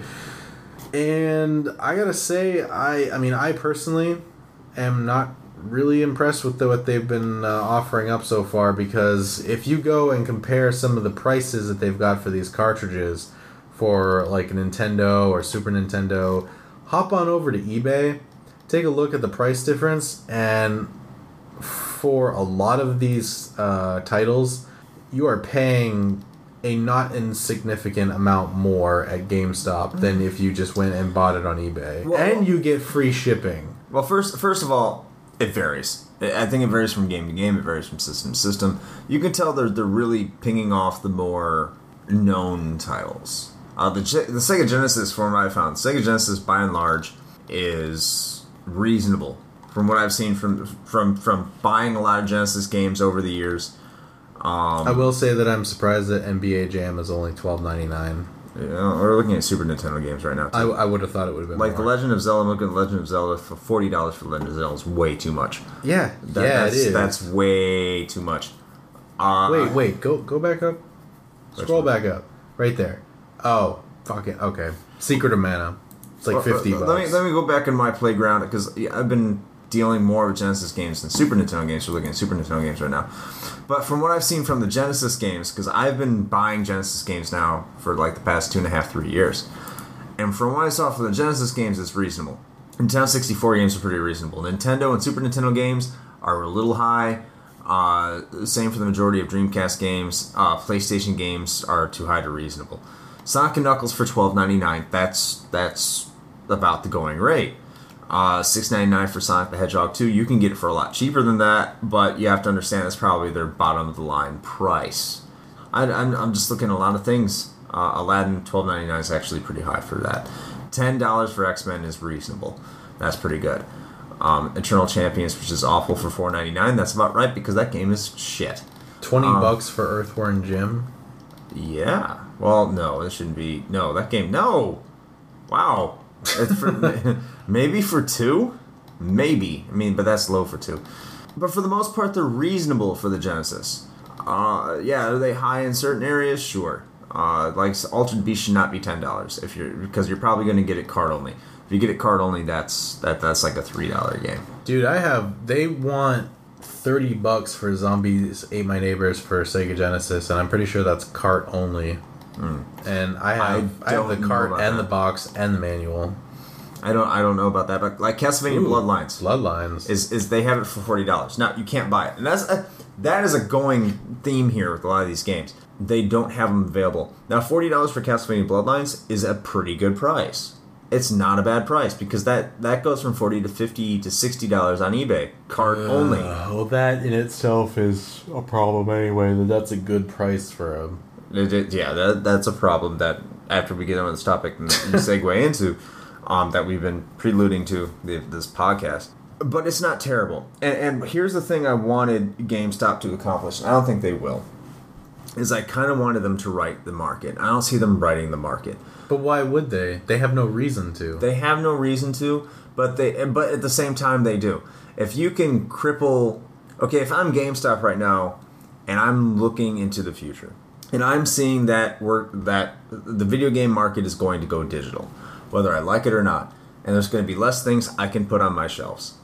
If I have less things to put on my shelves, how am I going to fill my shelves? Well, yes, first of all, this is online only, but how am I going to exist and continue to make money with physical product? Retro games is what it is. Now, a lot of people may forget, I mean, GameStop down here, at least in our area, I remember there used to be Rhino Games. I don't know if you remember Rhino Games. But Rhino Games... in 2005, 2006, this kind of disappeared. GameStop kind of bought them out. Maybe a little bit later than that. But they bought them out, and they used to sell everything back to the Super Nintendo and earlier. They were everything. And they're gone. And now where their locations are, there are GameStops. And so pretty much GameStop is pretty much going back to the thing they eradicated. But in ways I think it's good is that the retro gaming market has gotten out of control. And I was hoping GameStop would help provide an equilibrium to that. And maybe they charge lower than the going rate to get people to come to their site and get the business going. And if they charge a lower rate and they became successful, that eBay would be forced to shove their prices down lower, and that every other store you can go to and purchase video games would have their prices get down lower to more reasonable levels that we were at 3 years ago, even. No, I honestly, I just think that's expecting too much from GameStop. Mm-hmm. Like, they saw this opportunity, and they know the potential that it has, and they just want to cash in on it while they can. That's really what I think. Then they don't understand the market, and they're not talking to people who do.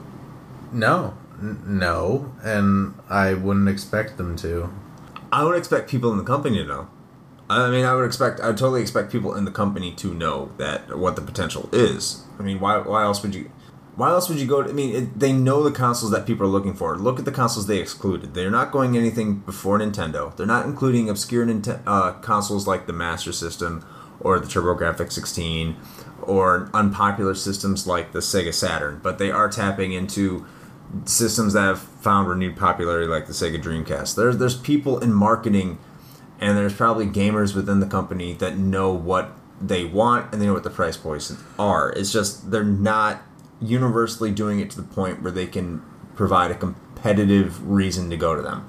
No, and well, I mean, you're saying that you were idealistically, you were looking for them to try to correct the retro game market because they have the clout to do so because they are so big.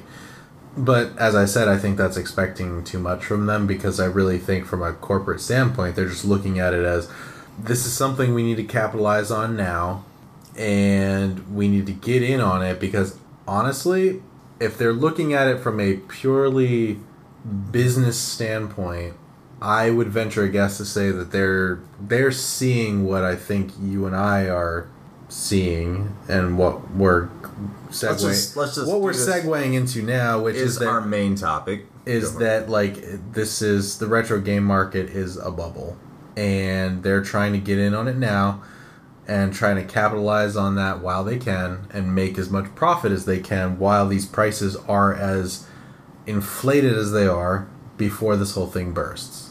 I think that's what they're doing. So you think they see a bubble? Yes. Right. So we'll just go right into the main topic, and our main topic this week is retro games. So we'll combine it with the GameStop story, so we stop straddling and just combine the two, or we'll just reference the two. So what's going on with the retro game market right now?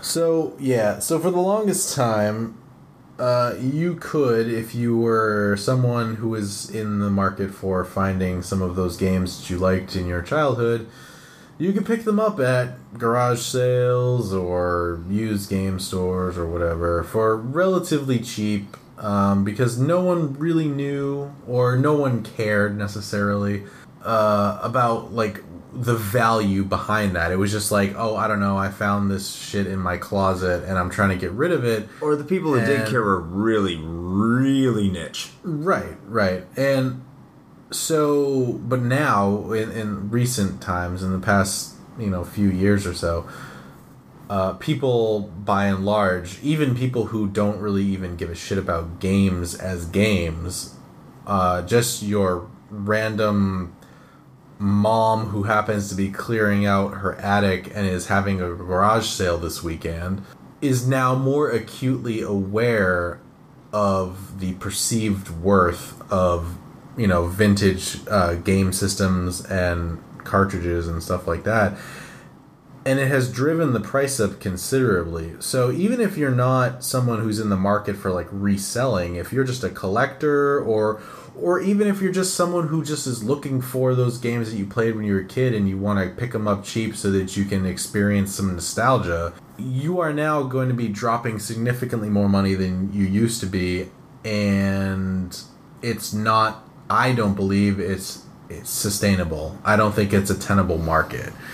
I think it's going to follow the same track that a lot of collectible things have in the past. Like, who have you talked to recently that gives a shit about baseball cards?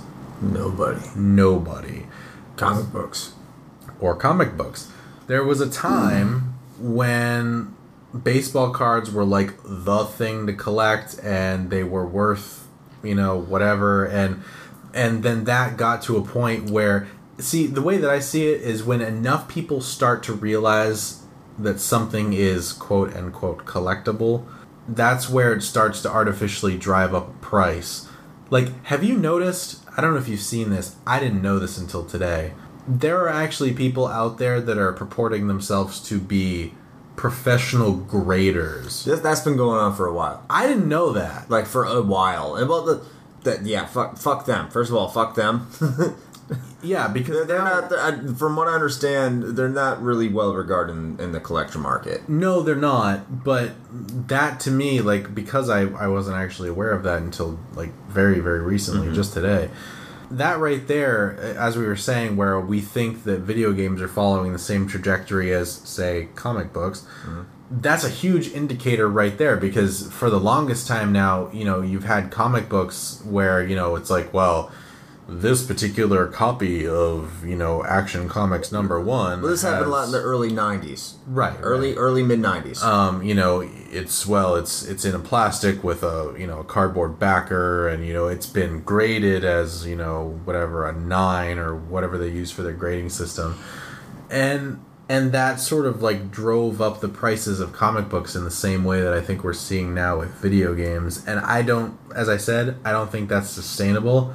I'm I'm kind of hoping for it to crash.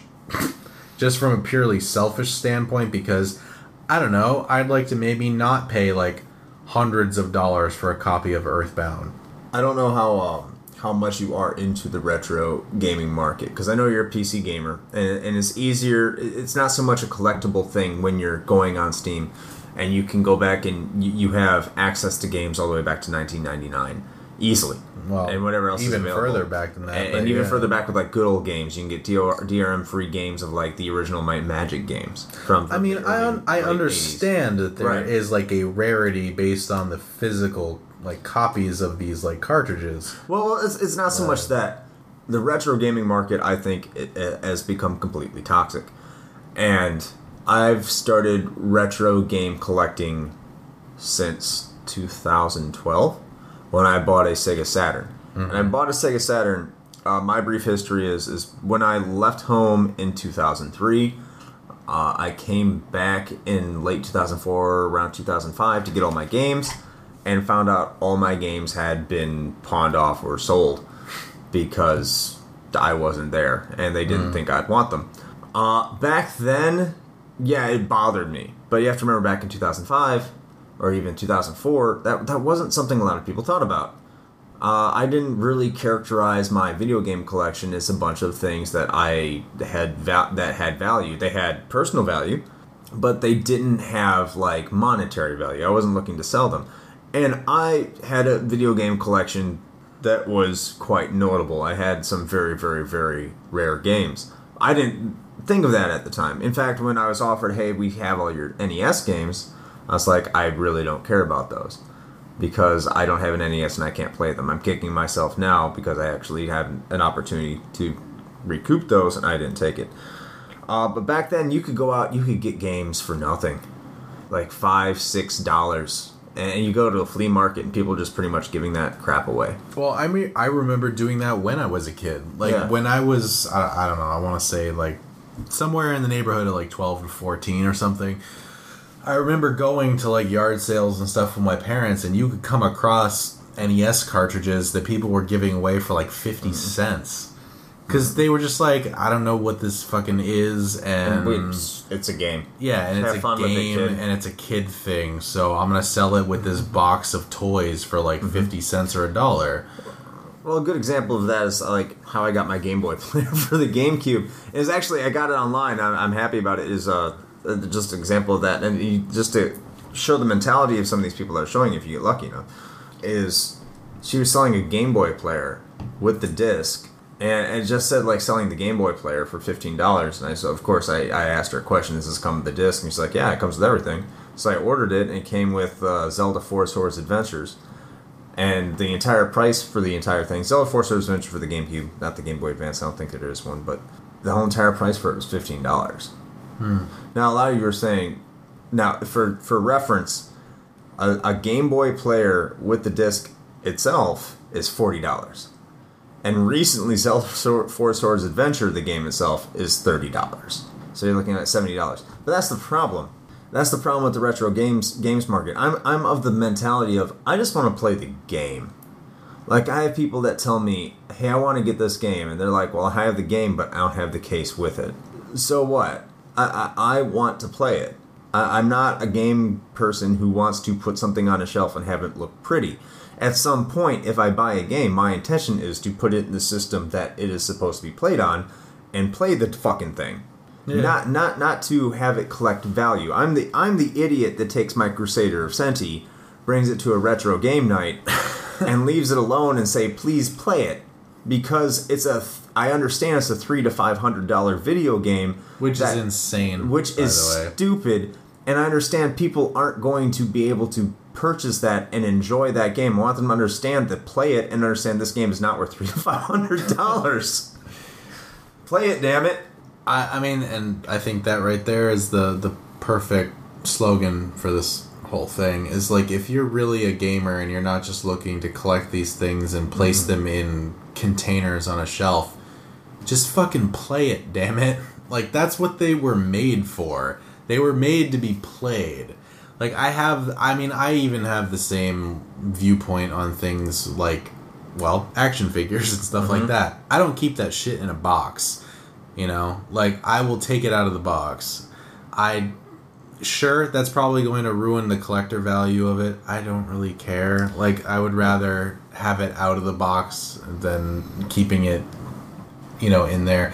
I do the same thing with, like, pop figs and stuff, too. But, so, I guess we should also, and I'm not going to speak for you. You can, you know, certainly put your viewpoint on it. But at least for me, I'm not saying that we are chastising the game stores for selling games at their current value, because if I was a businessman, I'd probably do the same thing. I mean, why would I not?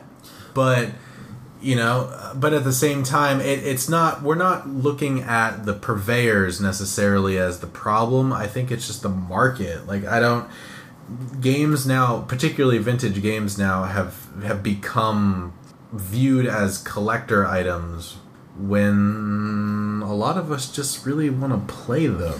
Like, that's... Now, the cautionary tale, I think, is promising for consumers, but not so much the sellers, the retailers, the purveyors themselves. Is down here in the local Jacksonville area, we used to have so many more stores that sold retro games. I remember there used to be Guerrilla Games on San Jose. They shut down. There used to be Game Swap on 220. They shut down. There was the Game Swap in Lake Asbury. They shut down. There was the Play and Trade, I want to say on Beach. I don't know where they used to be, but they shut down. And Games Galore and Video Game Rescue are the only two ones left. I mean, there's some other places, but they're not as known. They're startups, and they're nowhere near as successful as those two. Right. Now, of course, my most common place I go to is Video Game Rescue because it's closer, and they keep up to date on their prices more, which can help you at a place like Games Galore if the game prices go up. Sure. But if they happen to go down, they suck for it. They're a little overpriced. Now, when it comes to brick and mortar stores, I do have my disagreements with them, which I've told you about before. I mean, they're understandable. They have a business to run, so I'm not going to hate on them. And they got to have a good... If you're going to give a good trade-in value, you're going to have a price that reflects a good trade-in value. But the problem I've had with brick and mortar stores is if you go on a website and it tells you that the game is worth $40, you're charging $40 for it. Why am I going to your store? If I can get it online for $40 and you're going to charge me $40 for it, and the place I go online is $40 with free shipping, and I don't have to leave my house and spend the money on gas, why am I going to your store? Yeah, I mean, that is true. I mean, there really is no incentive there other than maybe, like, the altruistic, like, notion that you want to support, like, a local game store, which is a valid argument, but if you're looking at it purely from a value proposition, then no. Like, if you're going to charge what people are charging on eBay, and a lot of places on eBay, as you said, do offer free shipping, I would rather not leave my house if I can just order it and have it show up at my door. So, now I would say when I buy my retro games, I try, I do whatever I can to go to the local store. If they don't have it, I get online. And that's how I've done it, especially if the prices are comparable, because it's on my way home from work. If I want to get it, I'll get it then, and I don't have to pay shipping or waiting or anything. I mean, the prices are the same. But if they don't have it, I'm going to go online. I'm not going to wait for them to get it. no. And I do like supporting the local game business because I do like the people who work there. Of course I do. As do I.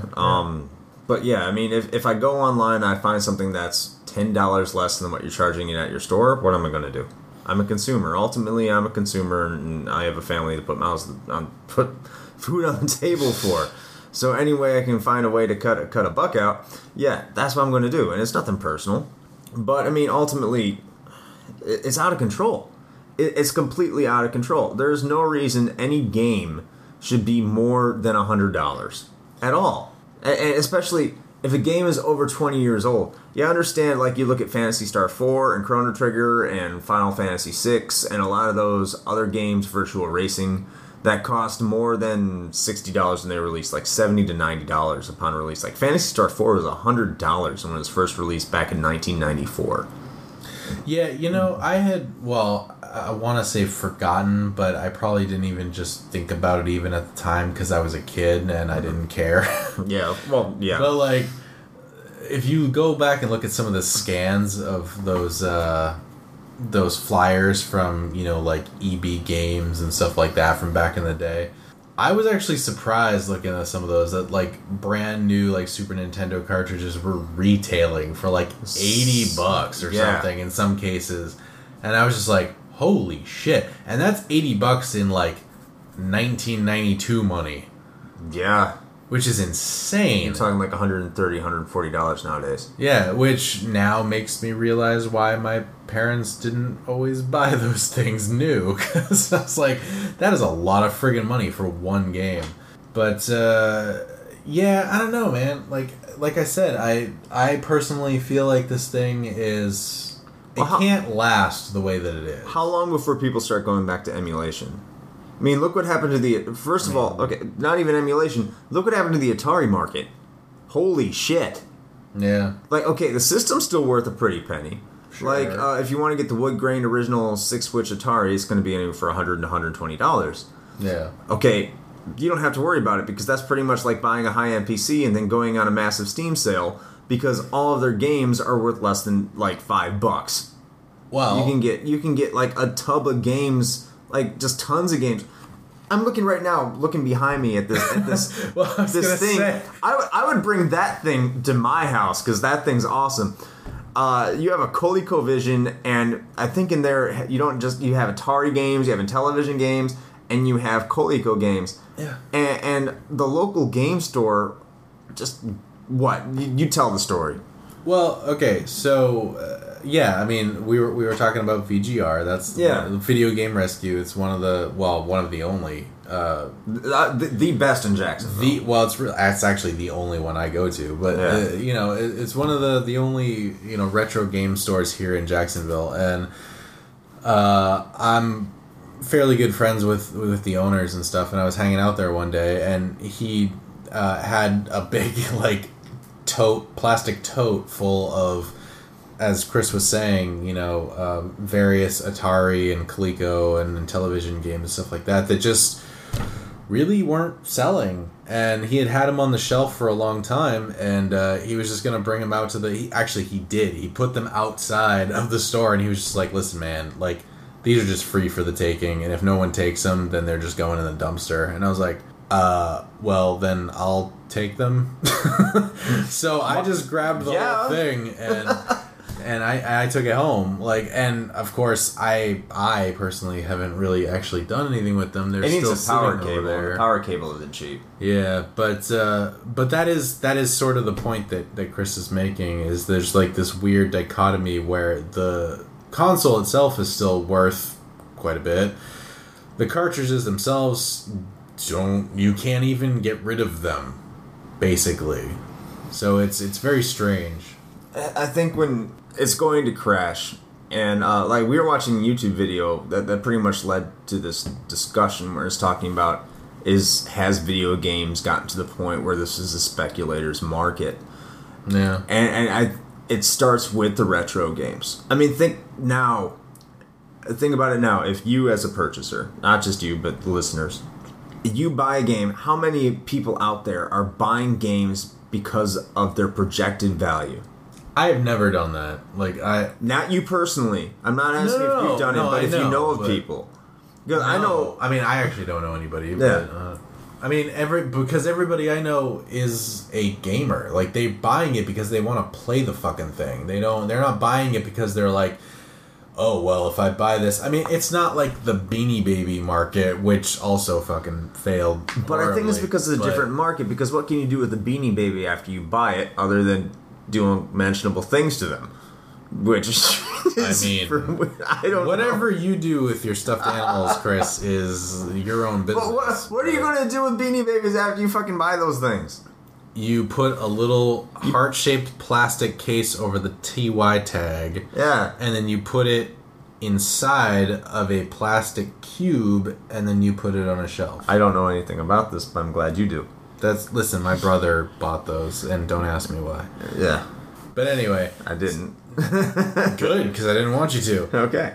But I mean, yes, okay. So there is some utility to these game cartridges after you buy them. But as I said, I don't personally know anybody that buy games with the specific purpose of. Well, no one's gonna say that. Like, they might say that's a good price for it, or I'm surprised it's that low, or I want to buy it while it's cheap. Because I think gamers, real gamers, are going to look at this and they're going to be like, I think part of the speculation is an unfortunate part of speculation, where like, I gotta buy this because it's interesting, even though I don't think it may be good enough to buy for full price. I gotta buy it now, because if I don't buy it now, later it's going to cost much, much more, because that's what the market does. I mean, but I suppose you could also make the argument that with, you know, the prevalence of digital games and stuff now, that maybe that's less of a thing, like with new games specifically.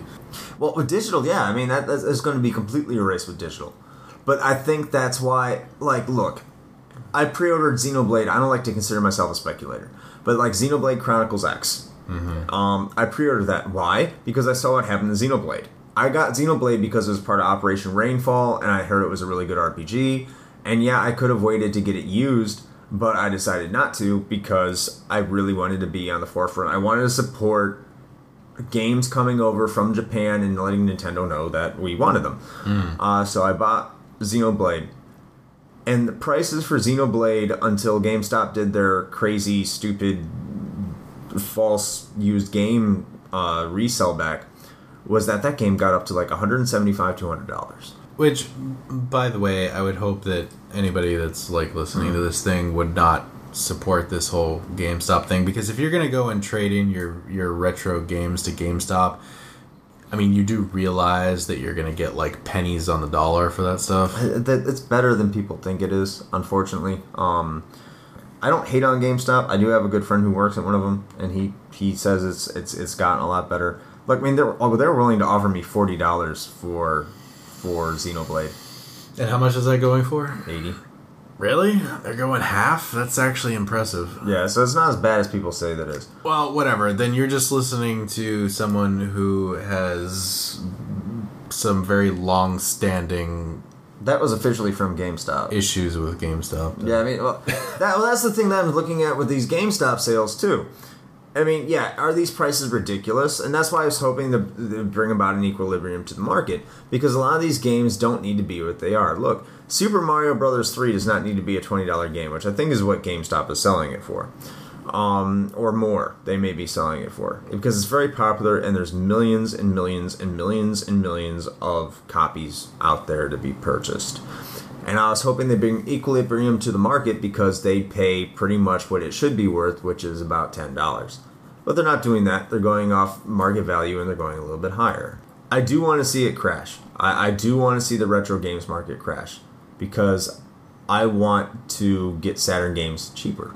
Yes, for purely unselfish reasons. Okay, well, speaking on the unselfish level, yes, I want all these games to go down. I don't think game systems like the TurboGrafx-16 or the Sega Saturn and eventually the Dreamcast and even eventually the Wii U are ever going to go down because they didn't sell very well. And it's a niche market, and it's a different market, and they're different thought process. But I think, look, Nintendo, Super Nintendo, and this Sega Genesis really hasn't taken off. PlayStation 2. Look, those everything's going to hit their cusp, and Super Nintendo's really getting there, and they're going to fall because you're going to outprice the market, and people are just going to turn to emulators like they have in the past, and it's going to crash, and it's going to balance itself. Especially with all these shitty games that are just expensive because they're rare, they're going to plummet down, and everything's going to come back to reality at some point. I mean, that's really what I'm hoping for, but I think that this is... If you look at the prices for stuff, I want to say that I think this is following the nostalgia track, where a lot of the games that are probably wildly overpriced right now are the ones that were around when like people in our age bracket were kids. And you're saying that for right now, the PS2s and stuff like that are really relatively cheap right now, and they are. Like, most PS2 games you can still pick up for like a few bucks. Early PS3s, 360 games, dirt cheap. Wii games are nothing. Right, and so you give those, 15 years, and they'll probably follow the same track. Well, I give Wii games 5 to 10 because it's a Nintendo system. Sure. Look at the GameCube. That's all it took, was 5 to 10 years. Yeah. PS2 games, you can still get dirt cheap. Give that another 5 to 10 years and it'll be... Some PS2... Actually, a lot of PS2 games you can't even give away right now. I mean, and part of that is because PS2 was, probably the most ubiquitous system ever. Actually. Well, it means you're going to have a lot of extremely rare games because everyone was making games for it.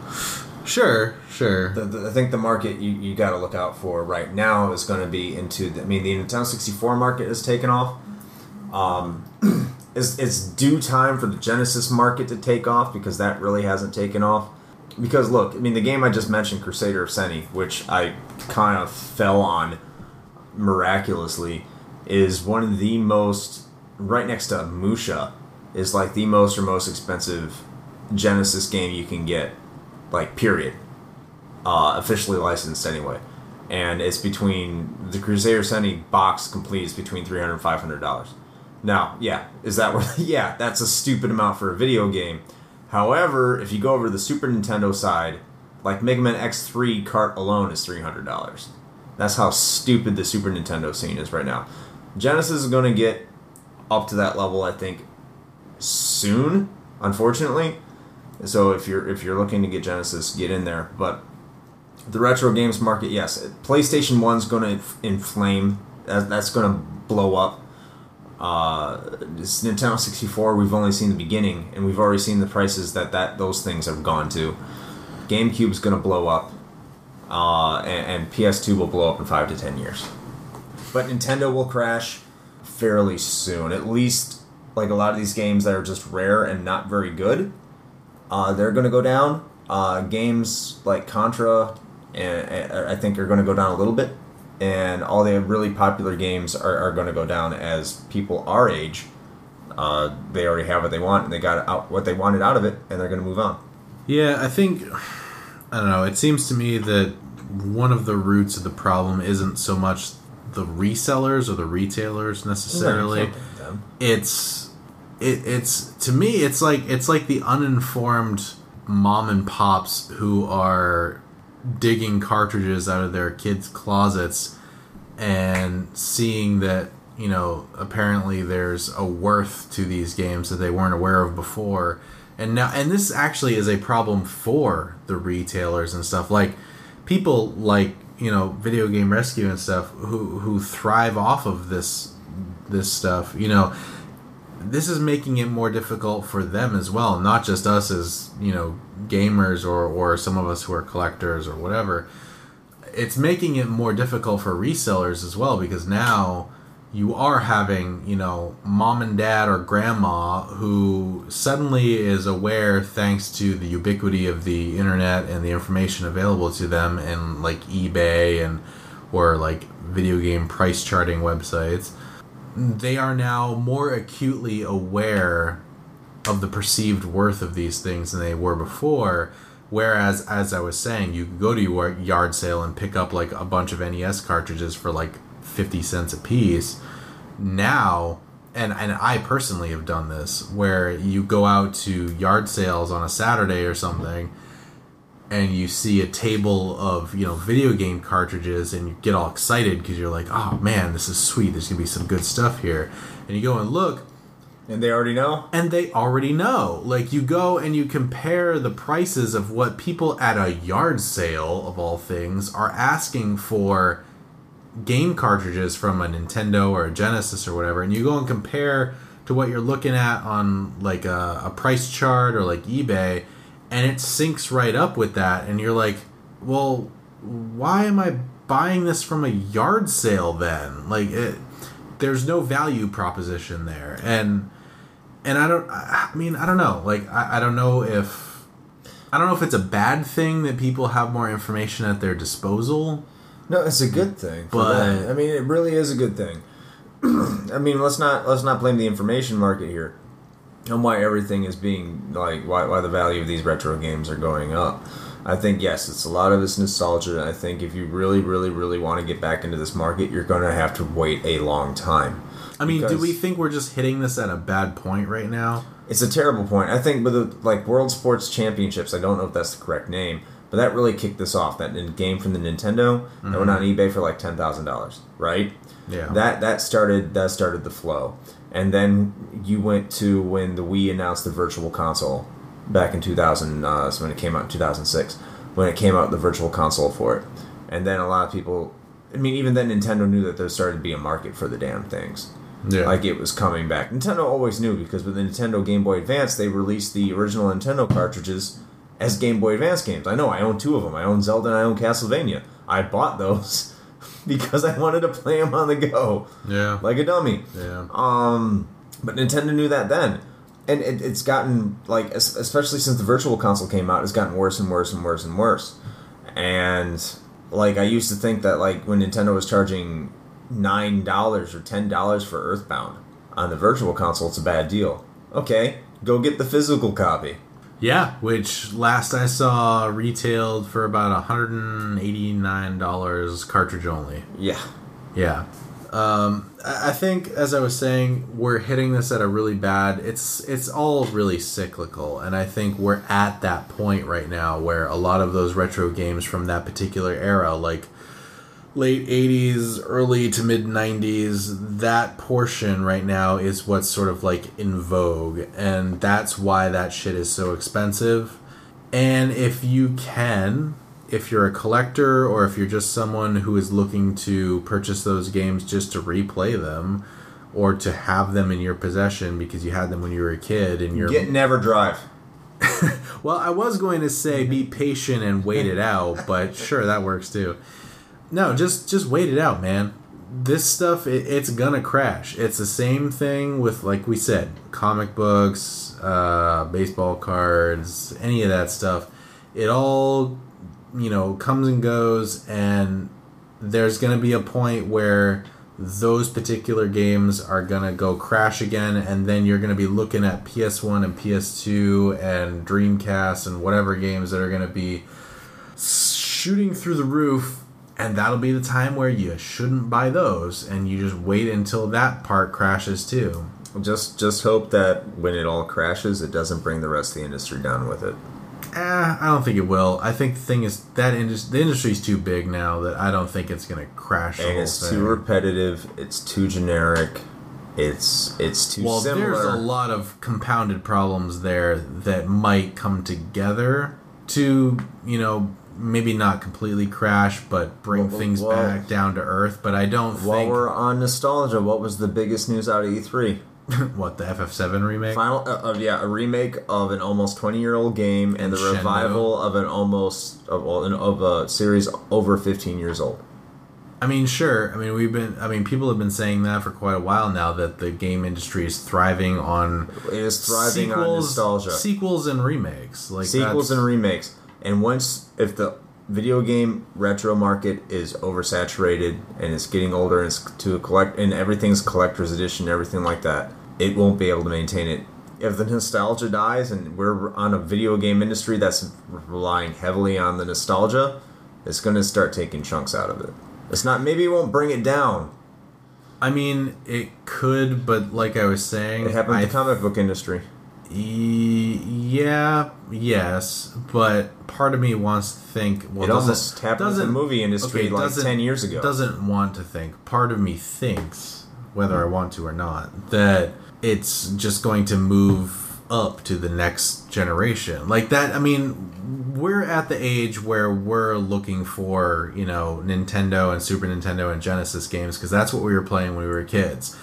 The generations that come after us are going to be looking for those other systems that came after us. I think it will be a crash that is isolated to a particular, time frame, is really what I'm getting at. I think the demand for the games that we are talking about, a lot of the cartridge-based games, those prices will probably fall as people like us start to cycle out of that and the demand starts to come to the generations that come after us who are going to be looking for PS1 and PS2 games and stuff like that. I completely agree, but there's way too many games for to be as sustainable as it was with the Super Nintendo, Sega Genesis, Nintendo market. Oh, yeah, I mean, sure. I mean, it might not reach the same, like, insane level of inflation which that is we're good. seeing now, which is good. Which is good. Yes. I mean, so no, I don't think it'll reach that same height, but I don't think we're ever going to see it go away. Well, I think we've beaten this to death. I think I made a lot of circular points. You made a lot more eloquent and better points than I have. Thank you for being here. I mean, it's my house, so whatever. But most importantly, you, the listener, thank you for being here with us. If you've made it all the way here, thank you very, very, very much. This has been the Retro Hangover Podcast on July 5th, 2015, Episode 6, brought to you by Yingling. Not officially, we're just drinking it. Yes, full disclosure, we are not accepting any money from Yingling, although if you're interested in a sponsorship deal, feel free to get in contact with us. Hey, we'll take it. We'll get drunk on your dime. Absolutely. As always, as we mentioned, should you guys be interested in getting in touch with us, there are several ways that you can do that. We do have a Facebook page, which is facebook.com/retrohangover. And if you are not of the Facebook persuasion and would like to get in touch with us in what is weirdly an old-fashioned way now, we do have an email address, which is podcast@retrohangover.com. Any comments, questions, concerns, praise, vitriol, literally anything that you'd like to send our way, we'd love to hear it. If you do have anything that you'd like to have, read on the podcast, we'd love to do that. But otherwise, I think that probably wraps it up for us this week. So yes, if you want us to get a Twitter account, let us know, because I haven't even dabbled into Twitter and I don't care to, but if you think that'd be more accessible, go into Facebook, let us know, send us an email, let us know. We'd love to hear. We'd love to open up something. If the community wants it, we'll do it. Well, that's all for Retro Hangover. I'm Chris Gopleen. And I am Shane Koski. Keep playing.